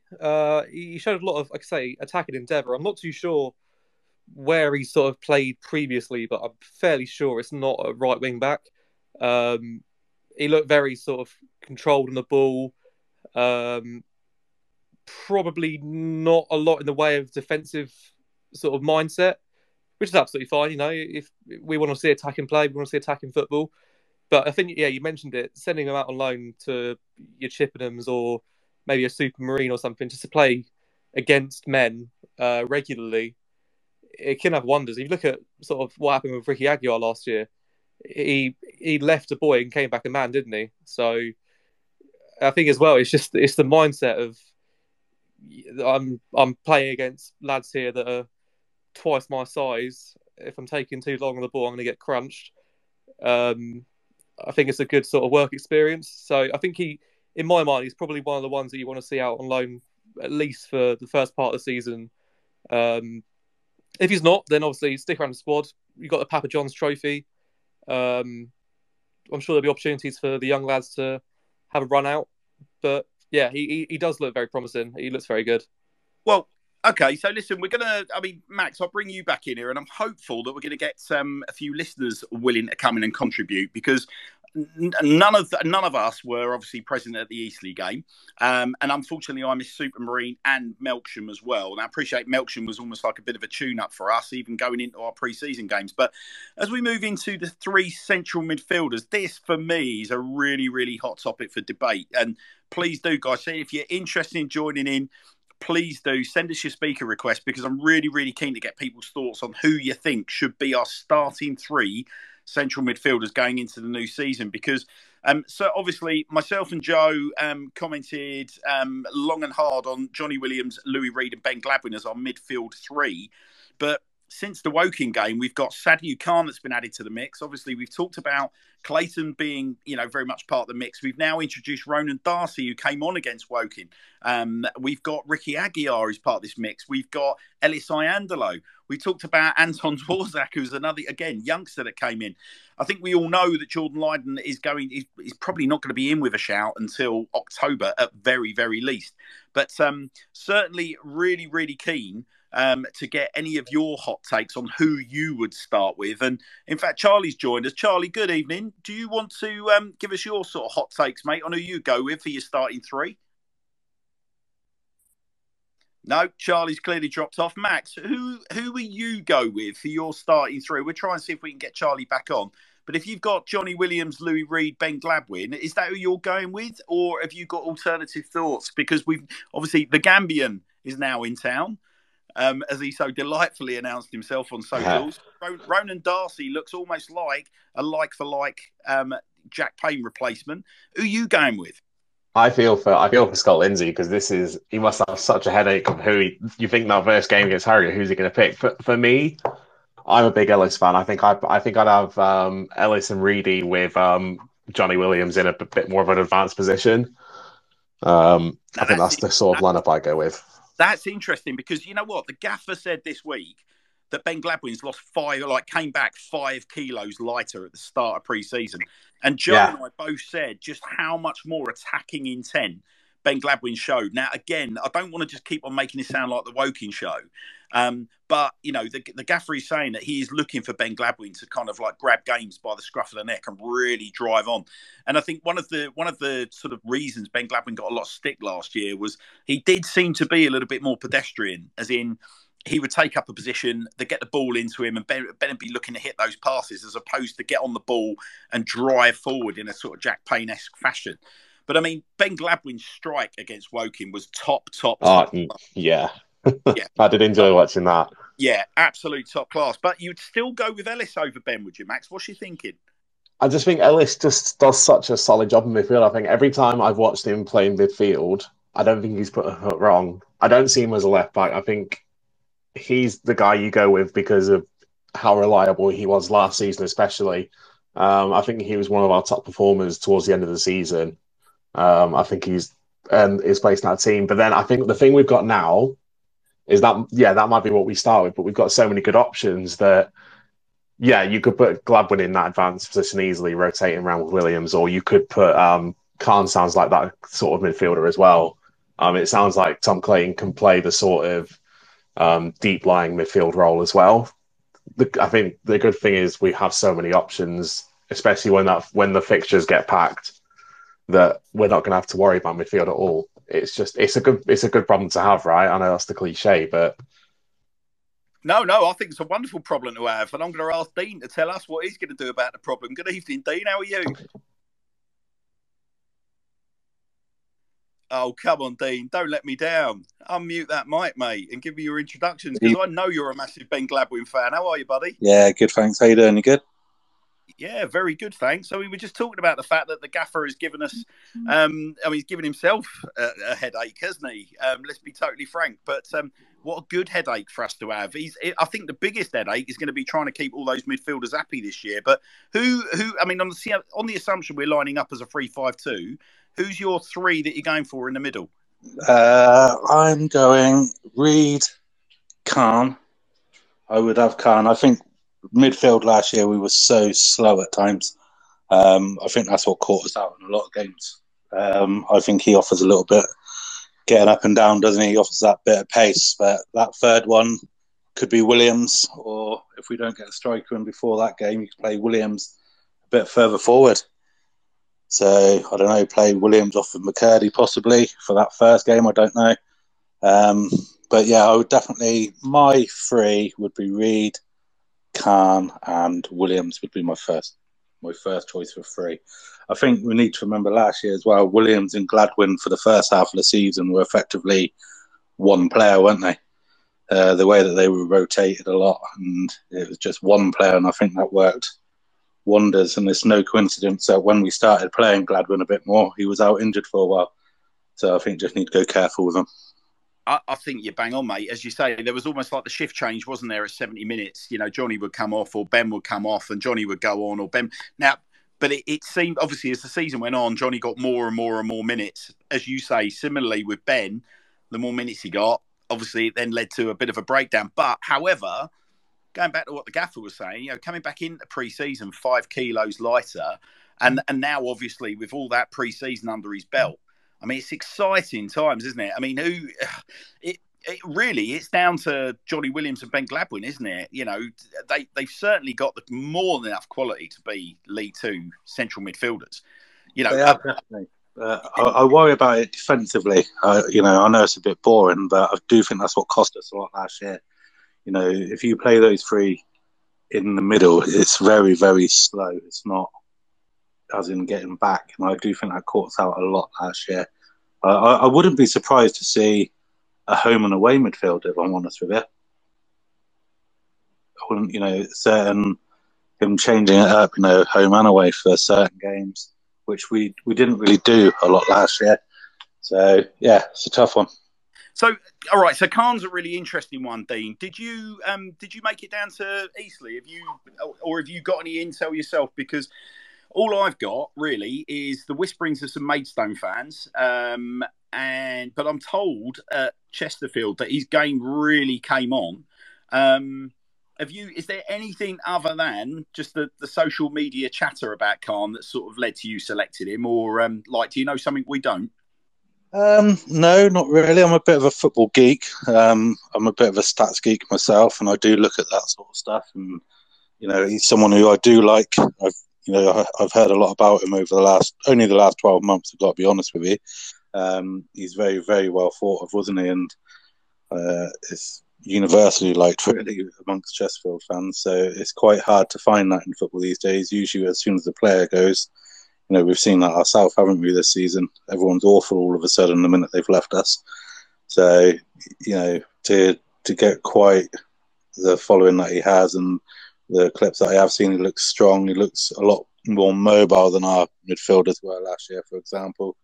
You know, I thought when Ricky came in, actually, at the beginning, he offered us something really different, looked brilliant, but I think we could see that a non-professional pre-season, shall we say, last summer probably caught up with him. So I think he may be one who breaks through, actually, but that's just my opinion. I'm usually wrong on that, but I just think he looked I think he could be the one to look out for by the end of the season.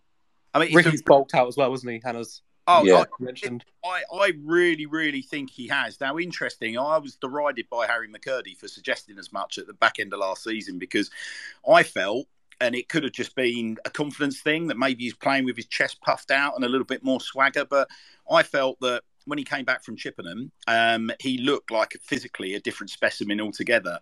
But, McCurdy was absolutely of the opinion that I was talking nonsense and that it wasn't anything to do with hitting the gym or bulking up. That surprises me. He disagreed. Yeah, no, absolutely. Well, he had a very, very strong opinion on it. But, nonetheless, when obviously it was apparent that Jack Payne was highly likely to be exiting the building, for me, it was like, well, the replacement is already through the door. We've got, Ricky Aguiar showed me last season loads of, attacking intent. I mean, he had that lovely little peak, didn't he? Notched a couple of goals. Looked really, really capable. But as you say, I kind of felt that, by the time he sort of came out the team, he almost needed that break. Like, it was... He ran out of steam. Yeah, absolutely right. So, I mean, it's interesting. Now, we've not even talked about Ronan Darcy yet. I mean, I got my first glimpse of Darcy against Woking. Obviously he's had minutes throughout pre-season. Have you been to any of the pre-season games, Dean? Is there anything that you've seen from Ronan Darcy? I've not seen nothing of Darcy, to be honest. Again, I've not got any opinion of him. I have to be honest, because I've only seen social media, so I wouldn't be doing him any justice if I did. But nah, I've not seen much of the pre-season. I've been far too busy with summer holidays myself this year. So for once, you're allowed to go. So it's been like I say, I've not really caught up. I've seen highlights and things like that. And there's some people's opinions that you read and some people you don't. I think he'll certainly be a good. Well, I think the best way to look at it is our bench this year is going to be brilliant. I look at Port Vale and I think what cost us, we wasn't even in a position to rest Louis Barry, for example. I think, he would have been ideal in the second leg to bring on from the bench, for example, when we were chasing that winner. Yep. And we just didn't have that, and looking at it already this season, we've got 3 more loans we can get in. If we're up and around it in January, we're going to be in a good position to bring up a couple of impact players on loan, or I just think that we look stronger already all around the pitch. Might not be in terms of the quality of player, but I think the squad, looks a lot stronger already. Yeah, and I'll tell you what I really like, and we've not talked about this yet. I mean, we've still got obviously strikers to talk about, but there is a certain kind of feeling that the sort of players that we are bringing into our football club have all got big points to prove, or that they're coming back from something which is really, really, really tough. And I mean, we touched on, and it's not really for us to dip too far into Angus MacDonald's sort of personal story. It's out there in the public domain. Obviously, Angus has had some health and some injury issues, and he's overcome those. And he's back. He was back playing at the tail end of last season, and the fans of the clubs that he was playing for are very, very sad to see him go. But again, I mean, to confirm that Angus has been captain of more than one of his previous clubs further up the leagues, Barnsley being one of them, and I believe he wore the armband either for Hull or Rotherham. So Angus coming in is a very, very exciting signing. Sadio Khan's story, I think, is fascinating. He's obviously his roots are from the Gambia. He's had a whole host of interesting kind of, once his family kind of settled in the UK, a whole host of interesting jobs and clubs that he's represented. He's really had to graft his way up through the kind of, the non-league game before he's got his chance at Chesterfield, still non-league. And now he's got his big chance. I mean, he's certainly proved himself to the Chesterfield fans as being capable of carrying them back into the Football League. And now he's got his chance at Swindon Town. And, you've got other players. Ronan Darcy's a fascinating example. A lad that when Bolton were going through their troubles and they were blooding 15, 16-year-olds in the first team, Ronan Darcy was seen as being one of the lads that was really, was going to sort of really light things up, and then seemed to lose his way a little bit, sort of didn't necessarily kind of, figure in the manager's plans, and has ended up playing his football out in Norway. And Ronan Darcy's come back with a twinkle in his eye and with a point to prove that, he's good to go at this level. But we, talk about Ben Gladwin and his injuries. He's come back. Clearly, he feels that he's coming back with a point to prove. He's 5 kilos lighter. It's going to be interesting to see what Johnny Williams has got in the tank coming into this season after a full pre-season. I mean, I could just keep going and going and going. I'm really, really hoping that that Jordan Lydon in October is going to be in a similar position, because I think we've not spent any time talking about him. But I mean, Max, I'll get your view on Jordan Lydon. I think we're all of the similar opinion, are we not? That if Jordan Lydon is fit in October, he's not only one of our best midfielders, but he's one of the division's best midfielders, isn't he? Yeah, definitely. If he can stay fit, that's obviously the question. That he seems to be getting injuries. It's different injuries every time. But yeah, once he's in the team, he's the perfect midfielder to have. Again, he gives you a lot of options of what sort of role you want him to play, right? So, and it's just another option. One thing we haven't actually touched on with that is that we are going to 5 substitutes this season. So I think that probably helps with having the depth, is now we can get more minutes into some of these depth players that normally wouldn't get as many minutes, but we're also going to save the legs of a lot of players. I think also that we're going to lose Johnny Williams for possibly a month when he goes away to the World Cup, and he's obviously going to have other international breaks before then. So, well, James Burgoyne will have we're likely to lose him for pretty much the entire of the back end of the year, because Wales probably will. So yeah. But it's a very, very good point, Max, because we've not even mentioned, obviously, the World Cup. Now, obviously, we don't have to worry about Jojo anymore, but Johnny actually disappearing is a big bit, because obviously one of our real key players. So you need that depth in that midfield, don't you? So, all right, let's sort of devil's advocate. Johnny goes off to the World Cup. Who do you slot straight in there, Max? I think that's where Khan probably goes in, right? If he's playing that more advanced role, I think it's going to be a mixture of Khan and Gladwin that would sort of fill that role.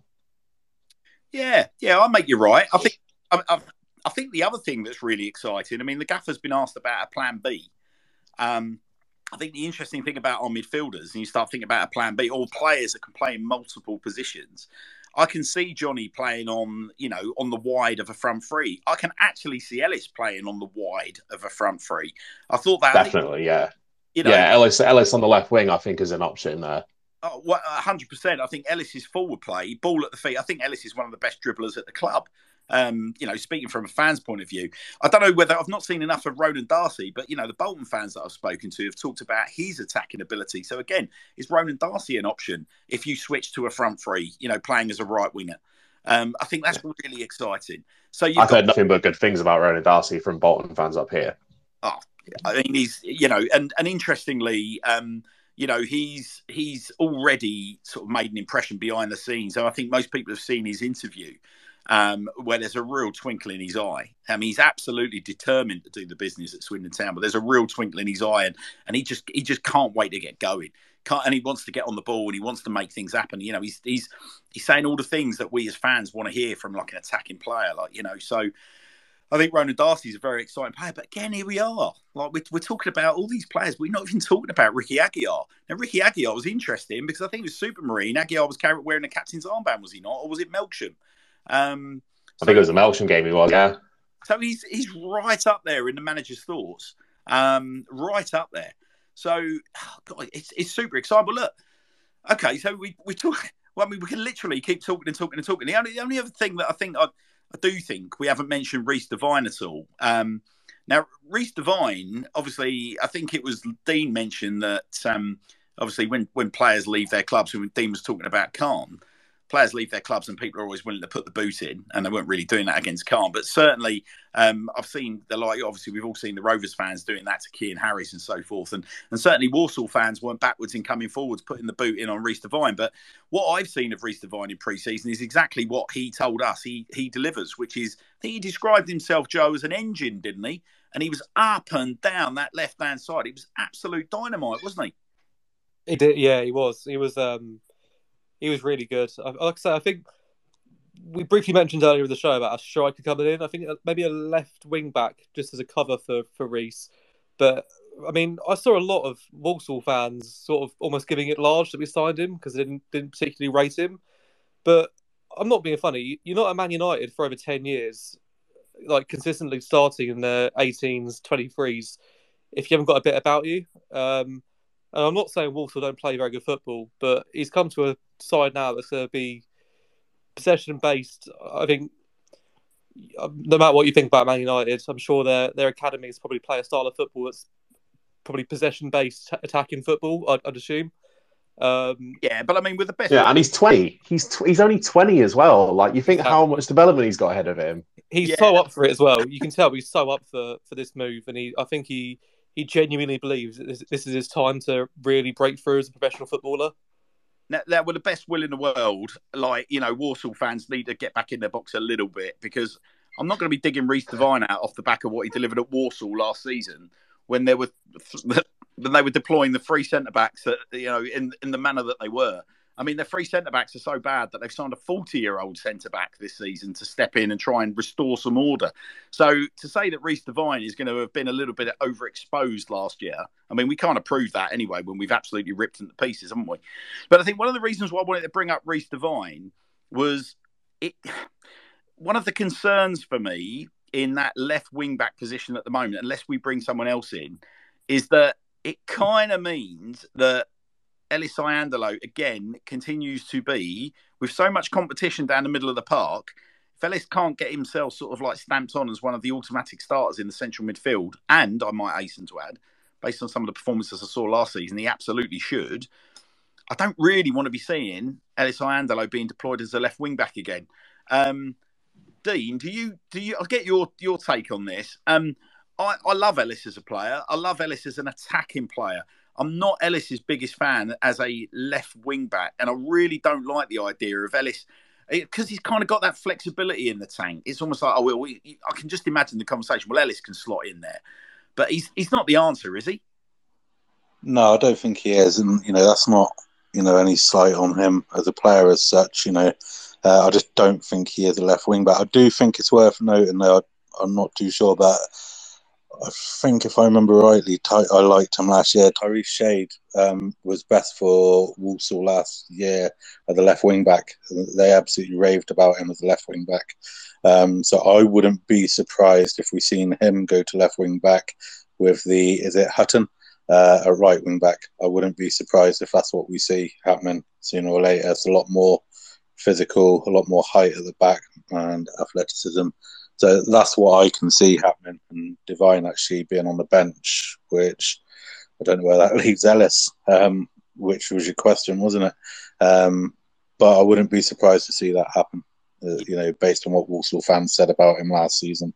Well, do you know what? Tyrese Shade's an interesting one. I think I've mentioned to a few folk that I have had conversations with people that have been involved in Tyrese Shade's career, and they were sort of saying one of the things that has kind of maybe held him back so far is similar to Ellis. He's almost like although he was Leicester's player, he's kind of like Warsaw's version of Ellis in that he's got flexibility, he can play in a range of positions, that he ends up being a jack of all trades, master of none kind of character. And I think, certainly when I was talking to these people ahead of his move to Swindon, they were of the opinion that he just, he should have been Warsaw's star turn last year. And that, as you say, he kind of found that position, sort of made it his own. It's going to be I want us to get the best out of that lad, because I'll tell you what, against Woking, I mean, he's very, very powerful. Quick. He's got one of those strides, Dean, that when he's running with the ball, it doesn't look like he's actually going very quick. A little bit like Gladwin, if you know what I mean. Like he can, if you think of the Ben Gladwin of old, he'd be striding across the pitch. You think he's not moving very quick just because he's got that ungainly stride. Tyrese Shade reminded me a little bit of that. I thought he was very good, even though it was a bit of a nothing game at the end. But Walsall away, the last game of the season, obviously he was right in front of us on the left wing, and I've been banging the drum all last season. Actually, I did want to sign him. It was a bit of a strange one when it happened, because I was really impressed with him. Even when we hammered them at home, I thought, but even there, you're right. They moved him into centre midfield that game. So he is very versatile. But I can see, like I say, I just got a feeling he's going to be, by the end of the month, the first 4 or 5 games, that'll be his position at left wing back. So that more or less goes back to the point that I wanted a left wing back, but when I looked at it, I think we've probably got 3 there now, so maybe we don't need to go and get one. We've also got 3 who can do the job. I'd rather not. Was a striker, wasn't he, when he was brought into Walsall? He basically a striker for Leicester's youth teams. That's it, yeah. I'm looking on his transfer market page, and he's played every position bar centre back in his career at some point. So yeah, it's very versatile. So not too bad an option to have at left wing back. But going back to what you said about Ellis, But it's a bit of a tricky one because, again, it goes back to the pace thing. I just really think that you could see the silly free kicks that we were giving away last season, stemmed from the midfielders, tracking back, the amount of times we saw them pulling a shirt back, or, the frustrating free kicks that we've seen all last season, all come down to, players running straight past them. And I hope that's not what we see again this season, and do a lot of good signings, I think. A lot of good work. Yeah, well, I make you right. Well, listen, I mean, like I said, what a wonderful... I mean, we've literally been speaking for, the best part of 40 minutes there, I would say, just talking about the embarrassment of riches that we've got across our midfield. And, I mean, listen, as we progress on to this forward line, okay, so listen, I'm looking at a list of players here that's we have 5 strikers in the building at the moment. And that's not including, obviously, the flexibility of Shade playing up front, or any, an Ellis being, deployed as a left winger. But I'm looking at Jacob Wakeling, Oscar Massey, Harry Parsons, Tommy Adeloye, and Harry McCurdy. Now, I know what everyone's going to be thinking, that those 5 are crying out for a big, experienced number 9 to come in and play alongside them. Now, I am reliably informed by Ayr United fans that Tommy Adeloye can play as a number 9. Now, I can't comment. I've seen the same highlights reel you guys have had. He looks half decent with his back to goal. I don't believe, again, please someone correct me if Tommy made his sort of unofficial town debut, if you will, uncompetitive town debut. I don't believe he played against Eastleigh because I think we're still waiting for international clearance. But I'm told he's a big, bustling centre forward. And the way that he was described to me was akin to the way that Tyree Simpson was described to me when Ipswich fans, a few of whom I went to university with, were telling me about Tyree Simpson. So, interesting. I mean, Harry Parsons is somebody that, could potentially play the number 9 position. But, I mean, Joe, we should probably spend a bit of time talking about what we saw. Again, we're going to be talking about Woking. And again, I'm sorry for anyone that went to Eastleigh, but obviously, they started with Wakeling and McCurdy, I believe, against Eastleigh. What we saw was what I'm told people that went to Eastleigh saw. Loads of hustle and bustle from Wakeling, like literally playing off the shoulders, pressing non-stop. McCurdy, very, very busy. I mean, we were both of the opinion that those two worked very well together in a 2. The issue that you got, I think it's fair to say, we didn't really hold the ball up against Woking, did we? We got the ball forward, and then we seemed to kind of create chances through pressing. But yeah, we weren't holding the ball up, were we? No, we weren't. I mean, I know Wakeling caught your eye particularly, didn't he? You were just waving the flag for. We'll call him Luke Wakeling for the sake of it, shall we? No, let's not do that, because that was silly and churlish of you, and he's quite clearly Jacob Wakeling. Yeah, I'll take that one. That was my fault. Apologies. I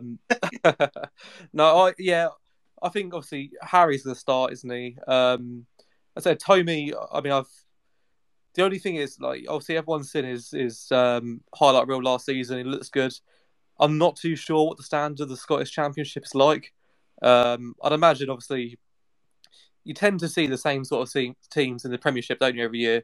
So it's probably one of those ones where a team goes down, the team that goes up gets relegated the next year, the team went down the year before goes back up again. And you're probably filled with a bit of fodder in between. Apologies to anyone listening if they support a Scottish Championship side. But yeah, I'm not 100% sure he's going to be a starter. Wakeling, I think, could be more of a starter, but again, it's his first pro season, really. He had 2 or 3 games for Barrow last year. So we are crying out for a recognised striker to start up with Macca. I mean, Tyree Simpson's name doesn't go away, does it? I know Ipswich have got a stupid valuation. Look at Max is straight off the mute. But that's no one is going to pay that much for Tyree Simpson. He's like, it'll get to the point where it's getting to the end of August and they just want him off the books, like the wages. Contract left as well. So that's what I mean. No one's. What was it? They're asking for him 600,000, was it? Or for an 18-year-old or a 19-year-old with like half a season's professional football under his belt with 1 year in his contract. Yeah, he's coming home. Well, Listen, I mean, look, there's a couple of things that I'll add, and I'm sure it's things that everyone else on Twitter and everyone else across the social space has noticed themselves. But it's very unusual for a player to play for a club the stature of Ipswich Town and be the age that Tyrese Simpson is, and not be trumpeting on your social media that you are a professional footballer, and B, a professional footballer that represents Ipswich Town. All right. Now, young Tyrese isn't doing either of that.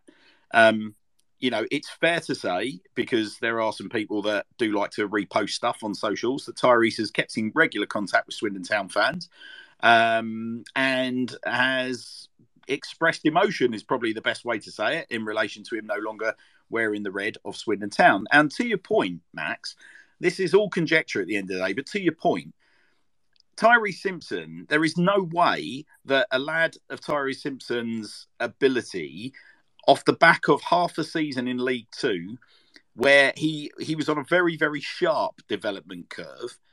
I mean, it's fair to say the Tyrese Simpson, Max, that left to return to Ipswich as a very, very different footballer to the Tyrese Simpson that we'll recall turning out against Peterborough in pre-season. I cannot see how £600,000 is being attached to Tyrese Simpson now. However, I think if I was in Clem's position and I was a wealthy business services company owner and had a few bob in the bank, and potentially I could get a Tyrese Simpson on a 3 to 4 year deal with a big fat minimum release clause in there, a nice sell-on fee for Ipswich to keep them sweet, and a nice big number 9 to slot in there alongside Harry McCurdy, where their partnership's already proven, and a nice, interesting individual to slot in alongside the likes of a Wakelin or an Oscar Massey or a Tommy Adeleye. I tell you what, I mean, for me, it feels like just sensible business. It really does. But I still think that Tyrese Simpson is still probably, he's just not ready, I don't believe, to be kind of signing for. I think he's got to play football, right? Max, he's not gonna, under 23 football will do him no good. He's not going to go into League One and play football, mate, is he? Let's be honest. He's going to come to No, us. probably not. Because you look at right, take Josh Davison, for example. How old is he? 22 going on 23, and you can't think that Wimbledon paid much for him. But again, I think Davison was a similar player. I don't think he's as good as Simpson, but I doubt they would have had that sort of price tag for Davison, and he's played a lot more football than Tyrese has as well. I think but we've got to play it smart, right? Because we know that Clem's a good businessman, and all he's got to do is wait it out. We've got striker options. I think we do need a striker, but I don't think we're in a position where we're desperate and we need to just sign some 33-year-old nomad who's been there and done it and might not play for shit like Tyrese. Even Adeloye and Wakeling, I think they've come in and they've got a points prove, right? Coming in, it's Adeloye that's coming from Scotland. He's going to want to come into a proper league and show what he's got. Yeah. I think he's a good option to have. But I don't think he's the answer I wouldn't give him the number 9 shirt and go into the full season with him. Although people were saying that about Simpson last year, and look how it turned out. So just to add fuel to the fire of Ipswich's valuation, which is complete nonsense. If you go on to, obviously, I'm not saying this is gospel, and every club has their own valuation of their assets, which is fine. But Transfer Market have a rough estimate of how much a player is worth. Okay. So you've got players on the books at Ipswich, like Sonny Aluko and Freddie Ladapo. We'll use Freddie Ladapo as a striker, 29 years old, got 3 years in his contract left. That's a good age for a striker. He's an experienced striker, scored lots of goals. He's valued at £400,000. So where are they getting this $600,000 for Simpson with a year left in his contract, with 20 professional games under his belt and 9 goals? It's just it baffles me. It's honestly a joke. So. I think, to be totally frank, though, boys, I think if you try and boil this all down, I don't think there's no rocket science behind this.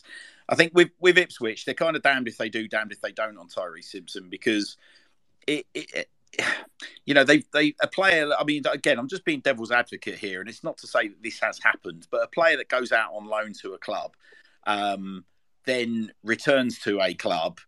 Because fundamentally he wants to remain at Swindon, but he refuses to sign an extension to his contract, and his contract's going to run down. and obviously they've got an option on it, right? So they pull him back in, and then he just basically sits there.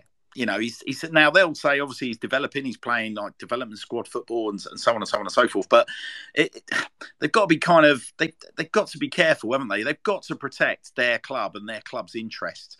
You know, they can't be letting lads go out on loan. It damages their own position though with signing future young players. Yeah, that's what I mean. They're sort of damned if they do, damned if they don't, aren't they? Because they don't want to end up losing a player like Tyree Simpson, you know, for literally for buttons. But then at the same time, you know, I mean, I guess what we're trying to say here is there's got to be a deal to be done that everybody happy. And we've only got to look at how we've just benefited from Scott Twine to see that. I was just about to say the same there. Simpson scored more goals for us than Twine did. Yeah. And we got 300 grand for Twine. So playing devil's advocate, you could kind of see why they're thinking that. You know, he scored more goals, like I say, than Twine did for us. So you can kind of see where they're coming from. They're probably thinking, well, it's a bit of a gamble if we just get rid of him now for 50, 60 grand or whatever, or 100 grand. Yeah. You're going to have to look at how much Twine's just gone for 12 months later. Well, yeah. The thing is as well, Twine went for free, didn't he? Dean, sorry, Joe. Dean, Sorry. a question for you, right? So we have seemingly just had a nice little splurge where we've obviously Jack Payne's not staying at the club, but we've been able to go out and bring in 3 or 4 other players, strengthen the squad overall, probably for the budget that we would have allocated to Jack Payne. If you were in Clem's shoes, would you break the bank, sort of respective to Swindon Town? Would you break the bank for Tyree Simpson, or would you sort of choose to have a run with the bodies you've already got through the door? I'll definitely try and get someone else in. If we could do a deal for Simpson that didn't break the bank, then everyone will tell you, anyone who follows me on social media will tell you how much I love Tyree Simpson. I stuck up for him all season. But I do wonder at this level, there are strikers similar who you can get in for a lot cheaper. And I think it's worth noting, you know, if you look at Gladwin, I may be wrong here, but if you look at Gladwin, Williams and McCurdy, he's got 40 goals there between them still. So last season, close to, surely McCurdy was 25 to maybe 35 goals between those 3 players last season. If you bring in another striker, just a big unit up front, who can get you 10 or 15, you kind of rely on McCurdy to have a similar season, but there's definitely goals, isn't there? So I would look at a big unit still. If I could get Tyrese, yeah, I would be getting him all day long, but not weirdly after what I've just said. I can see where Ipswich are coming from, but I wouldn't pay it. You know, that could have been the best form of his career that we ever see. Well, yeah, you don't know, do you? That could have been it. Yeah, I mean, me personally, I'm of the opinion that he's, you know, a splurge for me on Tyree Simpson would be 100 grand with a fat sell-on clause. And, you know, I would be looking to tie him down to a 3.5, 4-year deal. I'll do that all day long, yeah. Because if you're Clem, that looks like good business.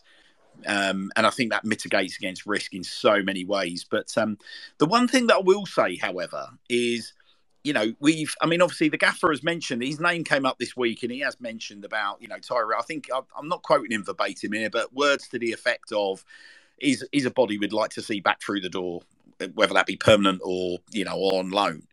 But he's not, whilst he's a big bustling number 9, he's a little bit of an anomaly, isn't he? Because he's not the experienced head that people are calling for.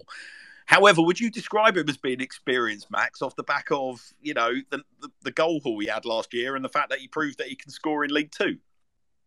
Well, yeah, he's just. I think that he'll obviously have a relationship with Lindsay. He's got a relationship with many of the players here. But I think the key thing if we brought him back would be his link-up play with McCurdy.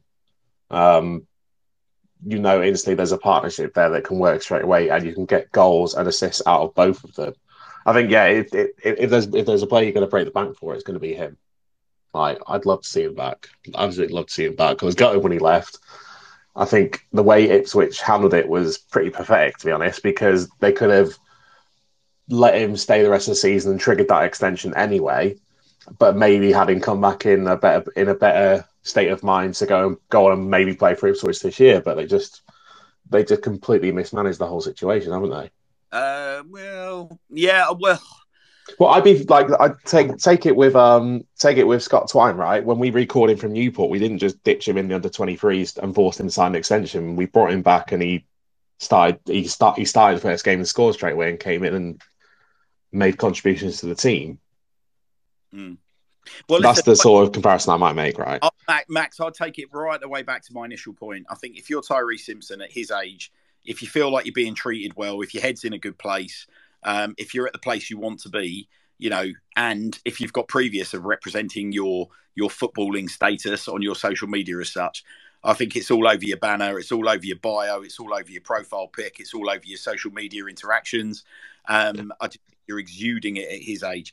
You know, I mean, to be a young pro, his age, playing for a massive club like that, if your head's in a good place, you know, you are singing from the rafters. So, you know, listen, there's so much in football happens, you know, based on what a player wants. I think if he is still steadfast that he wants away, you know, and he knows that, you know, he knows the club, he knows our fans. You know, I think we'll feel somewhat like a home from home to Tyree Simpson. You know, like I say, hopefully, I would like to think that a deal would need to be done. But listen, at the end of the day, we need to be very careful what we say. But we are just a fan Twitter space. At the end of the day, I'm not in the know in this respect. You know, I just hope for the sake of a young lad. And for the sake of his career and so forth, that both clubs can find some common ground if they're in conversations anyway. But listen, right, I'll tell you what. I mean, pretty much we've got right to the kind of tail end. But what I thought we'd do, just ahead of Cardiff, just take a little take a view from each of you, Joe, Max, and Dean. Where's your head at so far in terms of a prediction? How are you feeling based on what you've seen so far, pre-season, the signings, everything we talked about tonight? You've heard what Wardy's got to say about behind the scenes and where he's at. Joe, I'll go with you first. Where do you think Town are going to be finishing in the coming season? I genuinely think we're going to have a right good go at it this year. I think the atmosphere of the camp seems to be really, really sort of bubbly and enthusiastic. It sounds like Scott Lindsay, obviously, he knows a lot of the boys anyway, but they're all buying into what he's trying to preach to them. The signings, I think, have been really, really good. I mean, we've got, let's say, Angus MacDonald, who is a capable Championship centre-back, if not a good Championship centre-back, coming in at the sort of tail of the pre-season, but he's going to have the experience and know-how of fitting into a side. If we get a good striker in, genuinely, I think top three. I'll take that. Max, where's your head at, buddy? Yeah, I think you look at the quality we lost in players like in Payne and Egbo and Wallacott. I think we've just brought in the depth that we need, and I think that's going to make all the difference, especially towards the business end of the season in those tough winter fixtures where you're playing Saturday, Tuesday in hard conditions. I think we've corrected a lot of the not recruitment mistakes. Obviously, a lot of it was beyond our control last year, but we've corrected the squad in a way that now we don't have to run players into the ground. I think that's going to make a big difference. If we're bringing a striker, we're going to be top side of the playoffs, challenging for automatics. I'm not really too sure on what. I haven't really paid too much attention to what other clubs are doing, but there are going to be. I mean, you've seen that Crawley are throwing money at it.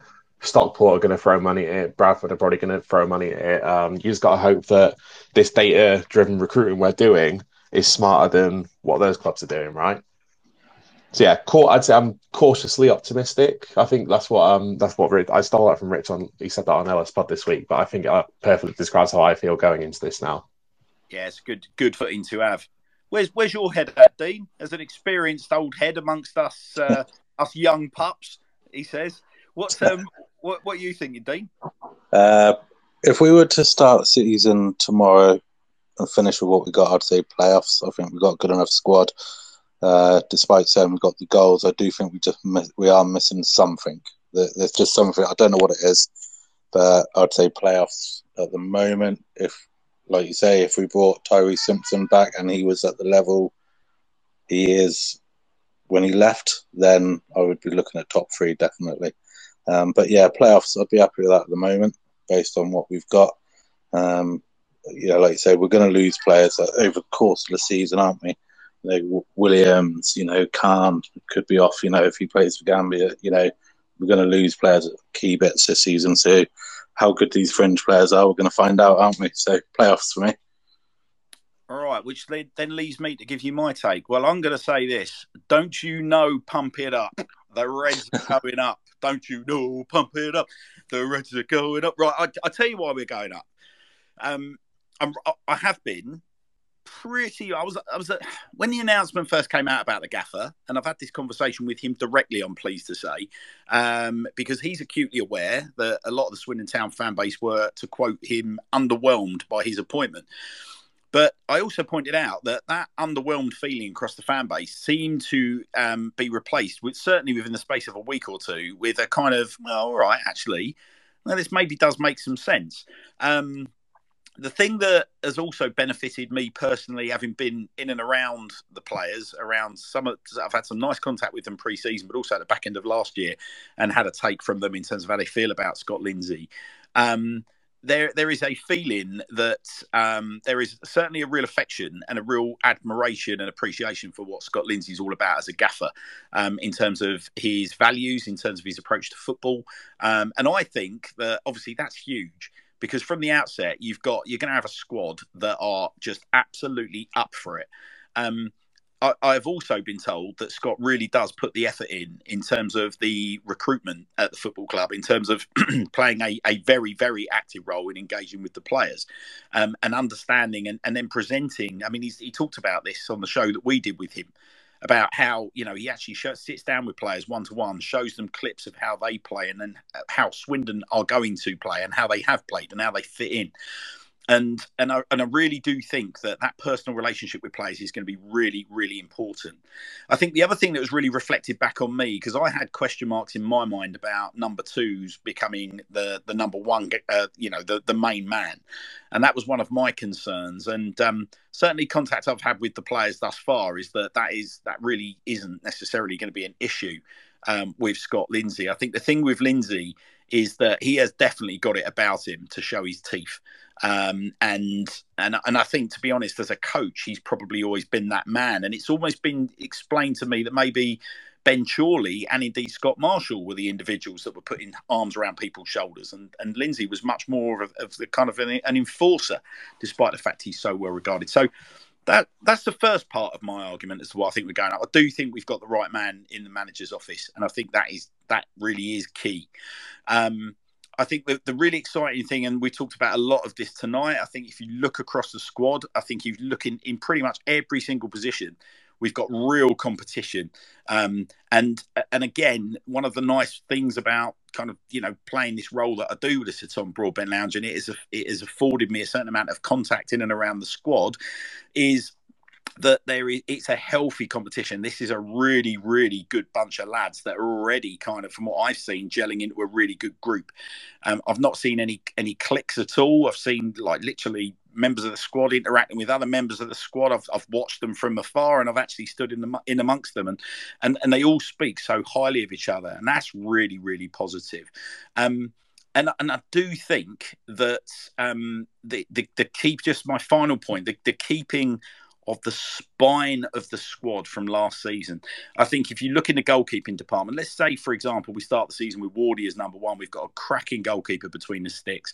I think even before we've recruited a centre-back, with the re-signing of Matt Bowdery at centre-back was absolutely critical. And I think if he carries that form from last season into next season, he's going to be brilliant.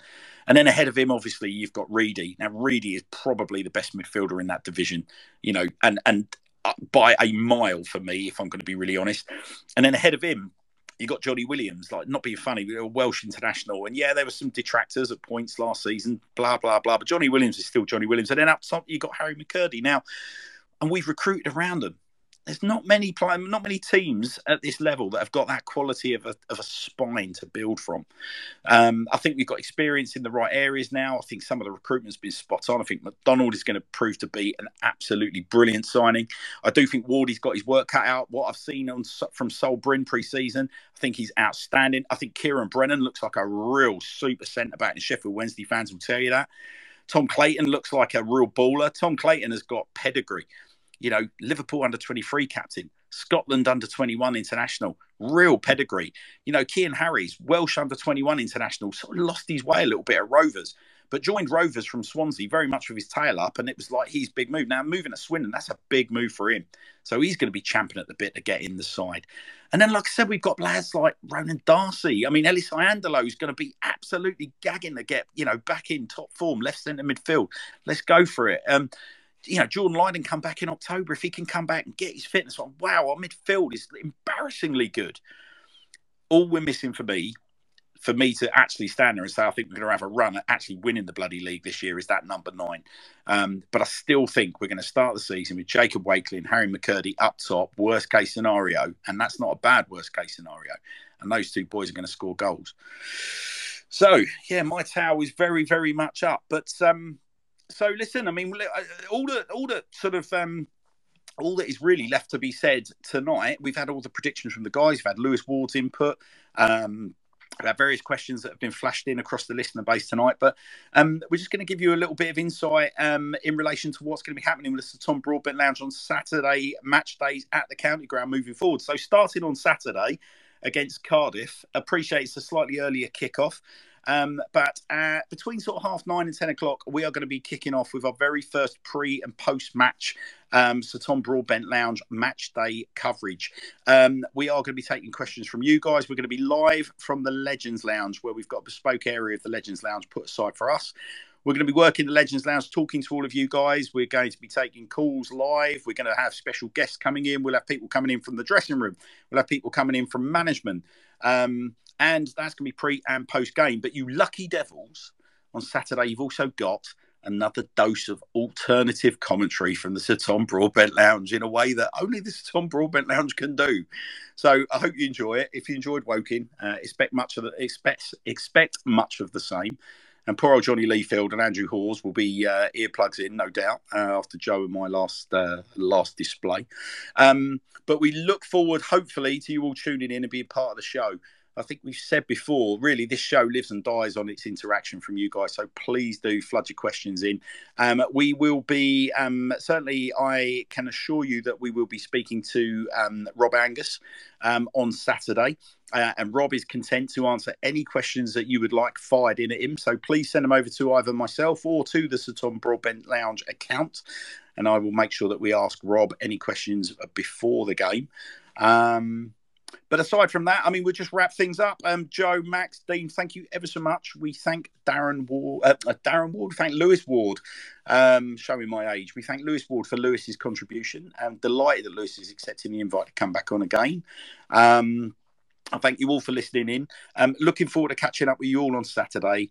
But for now, just to wrap up by saying Tom Broadbent Lounge is an independent Swindon Town fan Twitter space produced by the fans for the fans. It does not represent the opinions of Swindon Town Football Club or Sir Tom Broadbent himself. I look forward to catching up with you guys again on Saturday. Thanks very much.